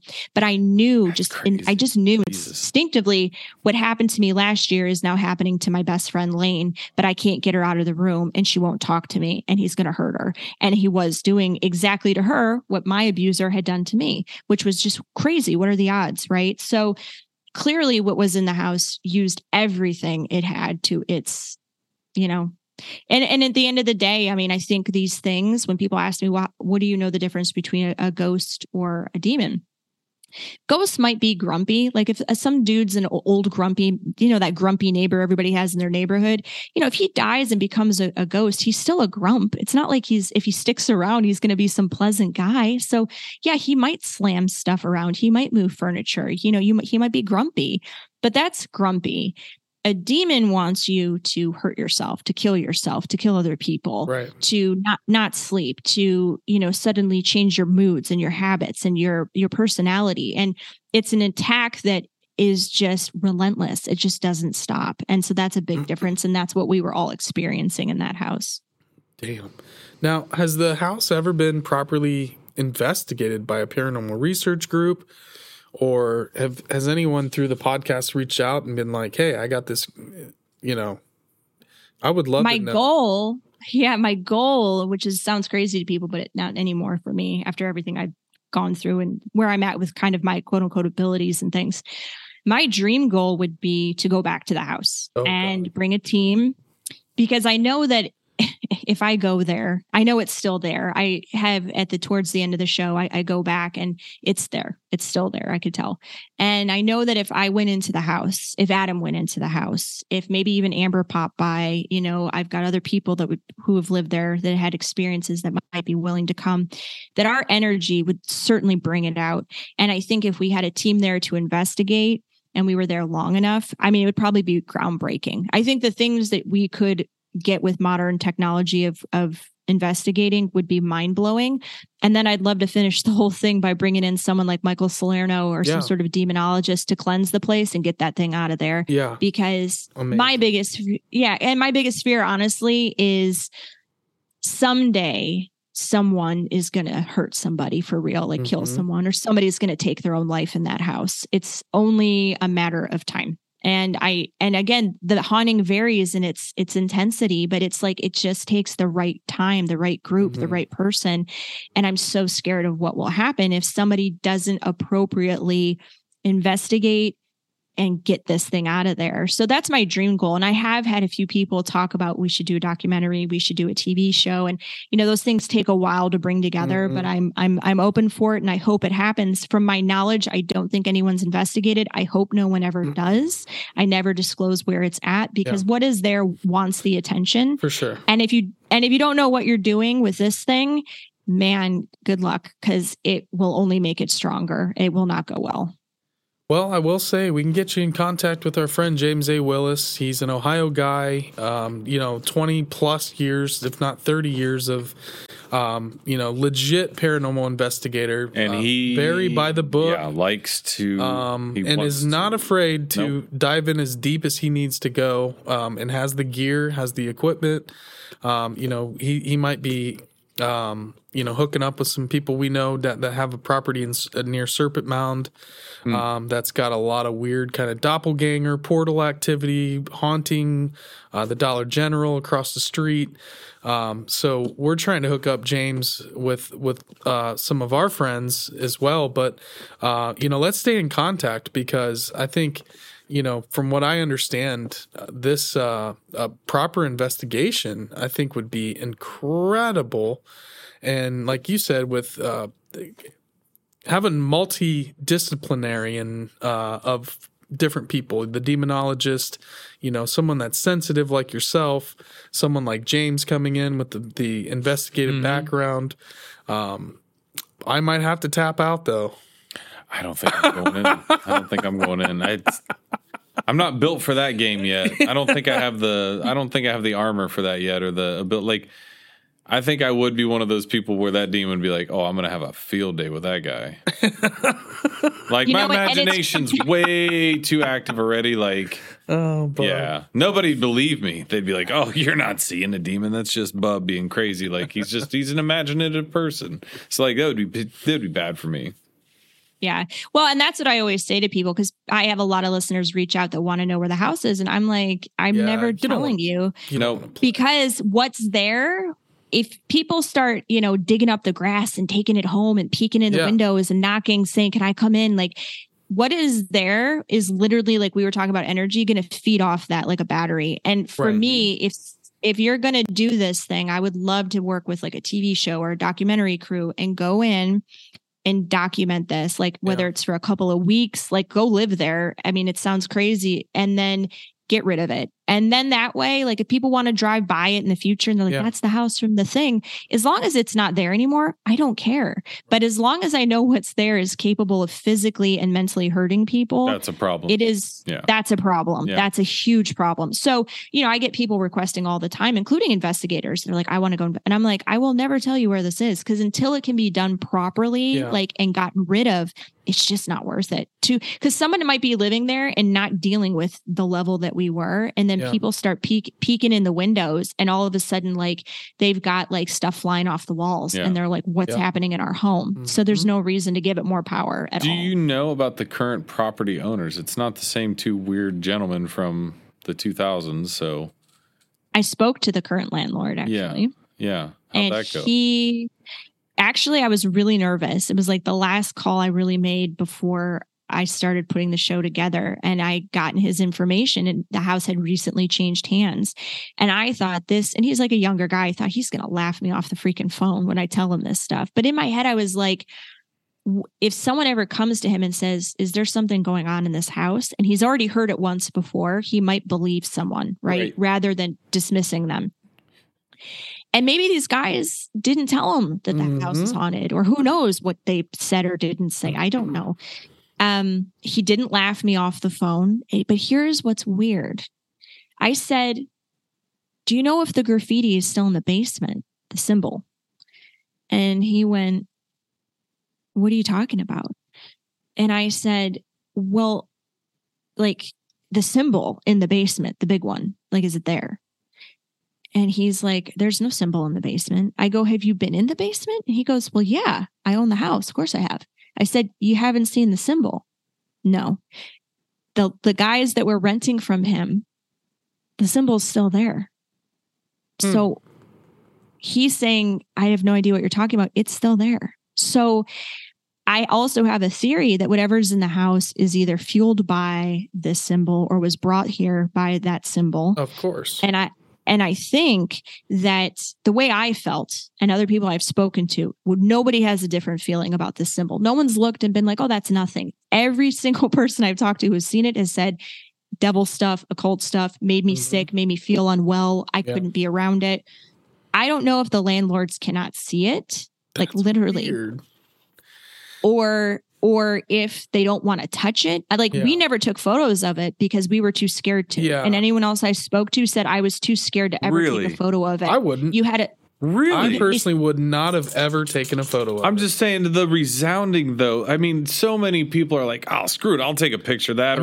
When you first so explained many it, people play it off. when she first said the symbol in the graffiti, Sounds like black speech instantly from, I was Mordor. like, "Oh boy, I know where this is going. This is going into demonic haunting territory." Well, and I get it too. It's not like something you're going to see at Hobby Lobby or like Michael's of like, this made up crafty. Like, I get what you're saying. It literally is like something that is almost like, it doesn't seem like it's a created symbol from a person. It seems like it's a created ancient symbol from like something in the energy of this universe that is like, it's just it's like seeing a porcupine, like do not touch. Like you can see this and you're like, it doesn't make me feel warm and fuzzy. The last guys that lived in the house, I asked them about the symbol. I didn't have to. That was one of the first things he brought up, by the way. Him and his roommates, a bunch of guys, college dudes, were completely made to feel terrified and uncomfortable by this symbol. They spent more time researching it than I can tell you. And when I asked, did you take a photo of it? He goes, no, why would you ever? No, everyone said the same thing.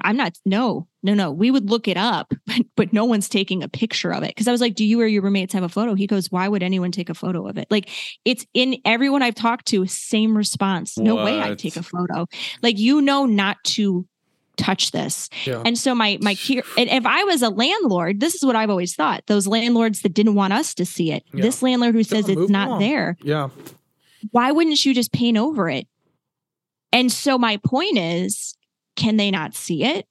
Are they too afraid to touch it? Like, why is it still there? Because if I bought the house as a landlord and I went into the basement and saw this thing, bad feeling or not, I would probably be like, dude, I got to paint over this because I can't have people seeing this. This is really bizarre. Like, this is really, really weird. This isn't a pentagram. This isn't a picture of Satan. This isn't any kind of Wiccan stuff. Like, this is really bizarre looking. I have to get rid of it. No one's covered it up in over 20 years. 20 years. It's still there. I don't hope that it's still there, but I assume it must be. But why is no one painting over it? Why is no one taking photos of it? I have no idea. But there it is, It's so weird. I almost have to see this now. You have to know that there's a certain way to get rid of it, first of all. That's why I wouldn't take a picture of it. Mm-hmm. I wouldn't touch it. I wouldn't be around it, because if you just paint over it, you're screwed. There's a certain it doesn't way, make it go away. No, it doesn't make it go away. It probably would intensify things, but there is a certain process, like, to get rid of that symbol that, like, your boy, the demonologist, might know, or some, medium or something could know. But, boy, that symbol is really, right away when you said that, I'm like, I sat up a little straighter. Here we go. And it's crazy. Like, one last story about the house, because there's so many, and this isn't in the podcast either. So when it was finally time to move out, we were so afraid of this house because of all the things we experienced that we were packed days in advance. We had brought all the boxes down to the back door, which is where we'd be pulling everything out of. Everyone's boxes organized. I mean, literally sleeping on mattresses for days, because we were like, we got to get out of here the first day we could move out. We also didn't want to scare any of our family members and tell them what was going on, so no one really knew. But at the same time, the other fear was, we don't want anybody having a heart attack, moms or dads. Like, we don't want our families in this house for longer than they have to be. So we were packed and ready to go. We moved out. That is the most effectively and efficiently I've ever moved in my entire life for a group of college kids. Yeah. Done. But here's what's so weird. Like, I can't explain this, and this is weird. All of a sudden, my boyfriend, now husband's father, says, "Who's doing laundry?" And we go, "What are you talking about?" There's no laundry detergent in the house. We're all packed up. We go over to the washing machine and open it, and the washer is running full of soap, and it's full of clothes. We reach in, we pull out this weird clothing.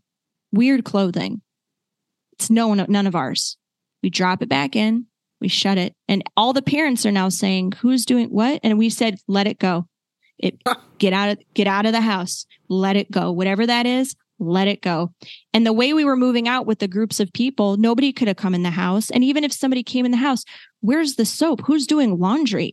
We knew it instantly. It was something in the house trying to get the attention of our parents, trying to do something weird. Damn. Something was coming. Well, it had a new audience. Right. You're leaving the theater. I knew it.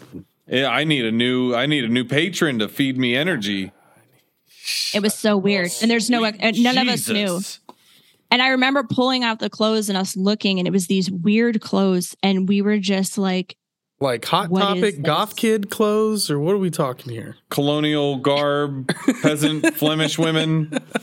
More like weird, like that. Like, I don't know, like Scarlet Children of Letter? the Corn clothes. Yeah.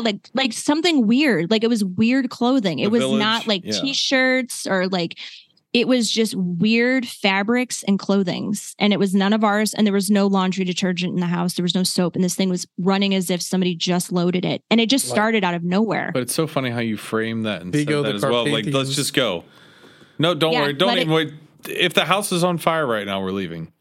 We're leaving. It And I does remember not all matter. the parents. Yeah, I remember Adam's dad. I remember Amber's parents going, we can't just leave laundry. We go, no. Yes, we can. Yeah, we go you now. can. We shut the door. Sure as Everyone hell. leave. Everyone leave. Because our fear was, I remember us even discussing it. It could give someone a heart attack, one of our parents. We can't have them here for very long. So to give some veracity to that one as well, the gentleman that Mike's kind of alluded to a couple times, and we'll definitely have to talk to you about him off air, and just, I don't like to blow too much smoke at it in case, I don't want to give him too much more people on it if it sometimes becomes too much heat for him. But he acquired his house because the gentleman who lived in it just up and moved one day. Left everything in the house the way it was, but took his family and him and left. But like all of the dressers, all the clothes, all the furniture, everything was as is when the current owner came and bought it.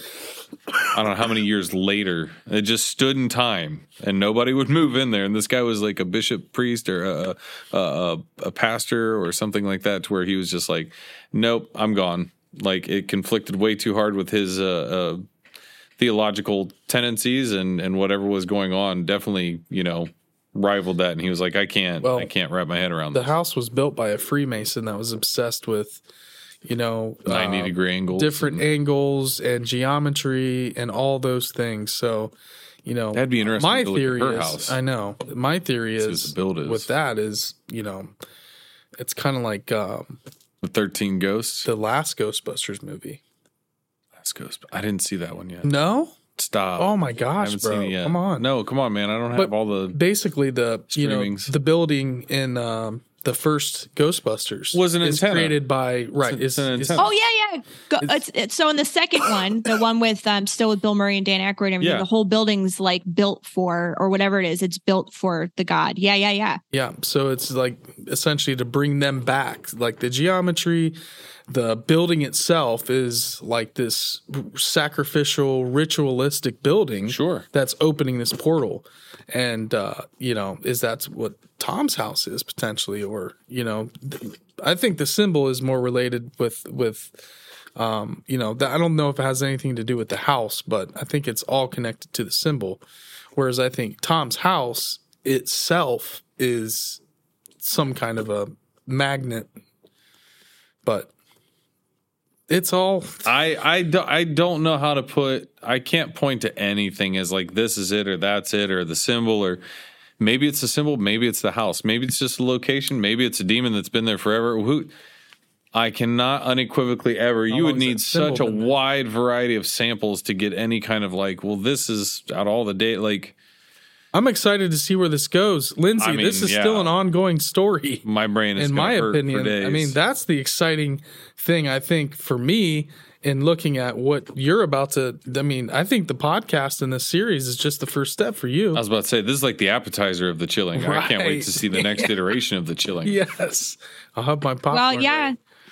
That's my hope. I'm hoping that someday someone says, hey, like, let's get a team together and a really good film crew and let's go do this the right way. Cause, I know people want to make things bigger for TV, but I know for a fact, we go in this house, we're going to figure out a lot of stuff. And then to have somebody get rid of what's there forever would be my goal. Like, get it out of here. Absolutely. And I really think my vibe has always been that whatever this thing is was more part of like the land or the area. And then whoever put that symbol in there it was like a beacon, like a portal or a beacon, that thing went, oh, like, here I go. Like, I think it's been I get that vibe. Like, it's ancient, it's old, it was in the area, and some idiot, or maybe it made someone do it, I don't know, put that there. And it's such a source of energy for it, because again, no one's painting over it. It makes everyone uncomfortable. No one will take a photo of it. I mean, this symbol is something like tangible to the point where you physically feel affected by it. So whatever it is certainly either what brought it there or gives it power or something. Wow. I hate to say I need to see it. I want to know what it looks like. I'm good. Maybe I won't take a picture of it, but I kind of. Well, if I ever get the chance to go back, I'm going to try to have the guts to just take a photo of it. You know, if I can ever get down in that basement, whether it's for a show or something, I would give anything. But it's just crazy that everybody I talk to is like, no, why would I ever? No, I don't do that. No one takes a photo of it. And it's like, I get it. We didn't either. So I get it. But yeah. Well, I mean, I've only been through Kent very sparingly, limited in my life. I've been there one time for a good weekend, right? And really got a good kind of like cross section of it. It was cold. It was in October time for a concert, and just I didn't know how like steeped in like, you know, Halloween and that kind of vibe Kent gets during that time. I mean, it's pretty robust. So I mean, this story playing into that area and talking about, you know, maybe it's just historically been here. I mean, yeah, that tracks, right? Like, there's a lot of vibe to that area in general already. Right. Yeah. And historically, I worked with a historian on the show as well, who's a local historian who really found out a lot about the property and the land and all these things. So, yeah, I mean, it puts it on track energetically. Sure. I don't see why something like that wouldn't be around, you know, and I just think that symbol did something. That's all I know for sure. Wow. Well, there you go, ladies and gentlemen. Color me interested. Lindsey Brisbine, The Chilling. You all got to check this out. I'm wearing a hoodie because I'm cold. Yeah. Jesus. I mean, all the links will be in the description. Go check out season 2. Well, first you got to check out season 1. Yeah. She just came out with season 2. Lindsey, is there anything you want to let us know? Anything to promote or send us out with some last words? Yeah, you know, first and foremost, you know, my show is a cautionary tale as to what not to do and what to do in a haunting and what it's like to live with a demon. So again, if you listen, be ready, because there are some pretty scary parts, but also some really interesting things in there as well. And, you know, season 2, it's more me just talking to friends and family and different guests, because when you're the person who has lived in the most haunted house that anyone's ever heard of, everyone comes to you with their stories. So seasons 2 is kind of like a break from season 1, and giving other people a chance to talk is the goal.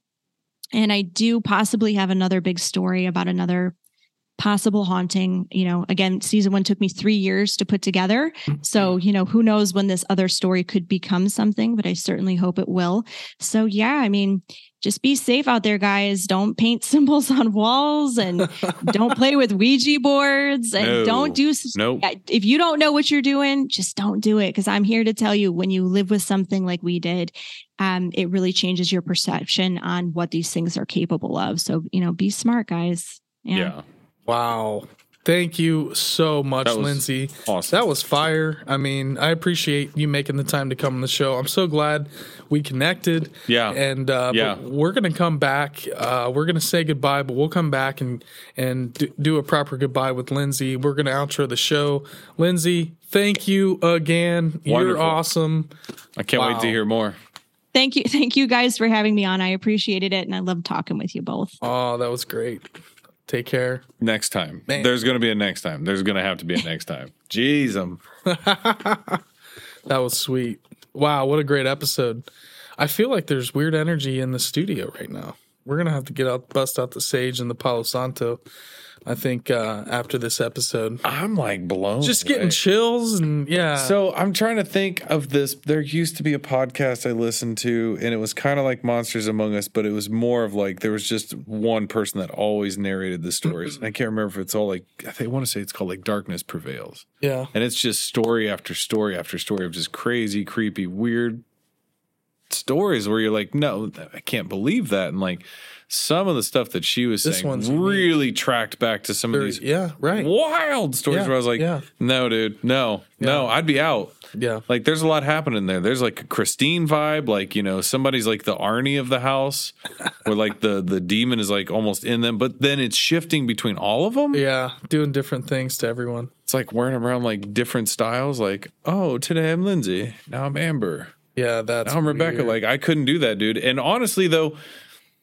I find it really interesting is the part of where it was like you just didn't talk about it. Like, Yeah. even her and her boyfriend / husband now, they both like see the fan that's not plugged in and like they just don't talk about it. That blew my mind. The fan. You don't talk about other it, things as well, but you don't talk about it. That's the I don't even care about the fan. Like, oh boy, the weird thing to this me is just not you can't talk about it. Even that's almost like where it's like, man, it's got everybody in this kind of like they're all Chokehold. Experiencing it. It's like a chokehold. It's not an alternate reality. It's really their reality, but they just can't talk about the reality. Even like it's wild. So I can't wait to listen to that entire series. Okay, I'm in. we're going in. Yeah, game on. All right, guys. I'm gonna need a pizza though. This has been fun. Wow, what an incredible episode this was. Again, you guys can follow us on Instagram, TikTok, and Twitter at The Strange Road, the Facebook group Strange Road Hitchhikers. And as you can probably tell, Bub and I are wearing some new gear. We're testing out getting a couple more proofs. We're trying. But working on some different designs. And still got the sticker on this one. Yeah, you do. You didn't even take the tag off, bro. That one just came in today. Just got it today. So, big things coming with the merch portal. We're close. We are close. And you guys can listen everywhere. Check us out on YouTube. We appreciate the heck out of all of you. Give us a like. Give us a share. Yeah, all of it. Thank you, guys. Oh, thank you to Disbro and Stoner both. And Master Control. As always, those guys killing it. They're awesome. All right, signing out, guys. Peace.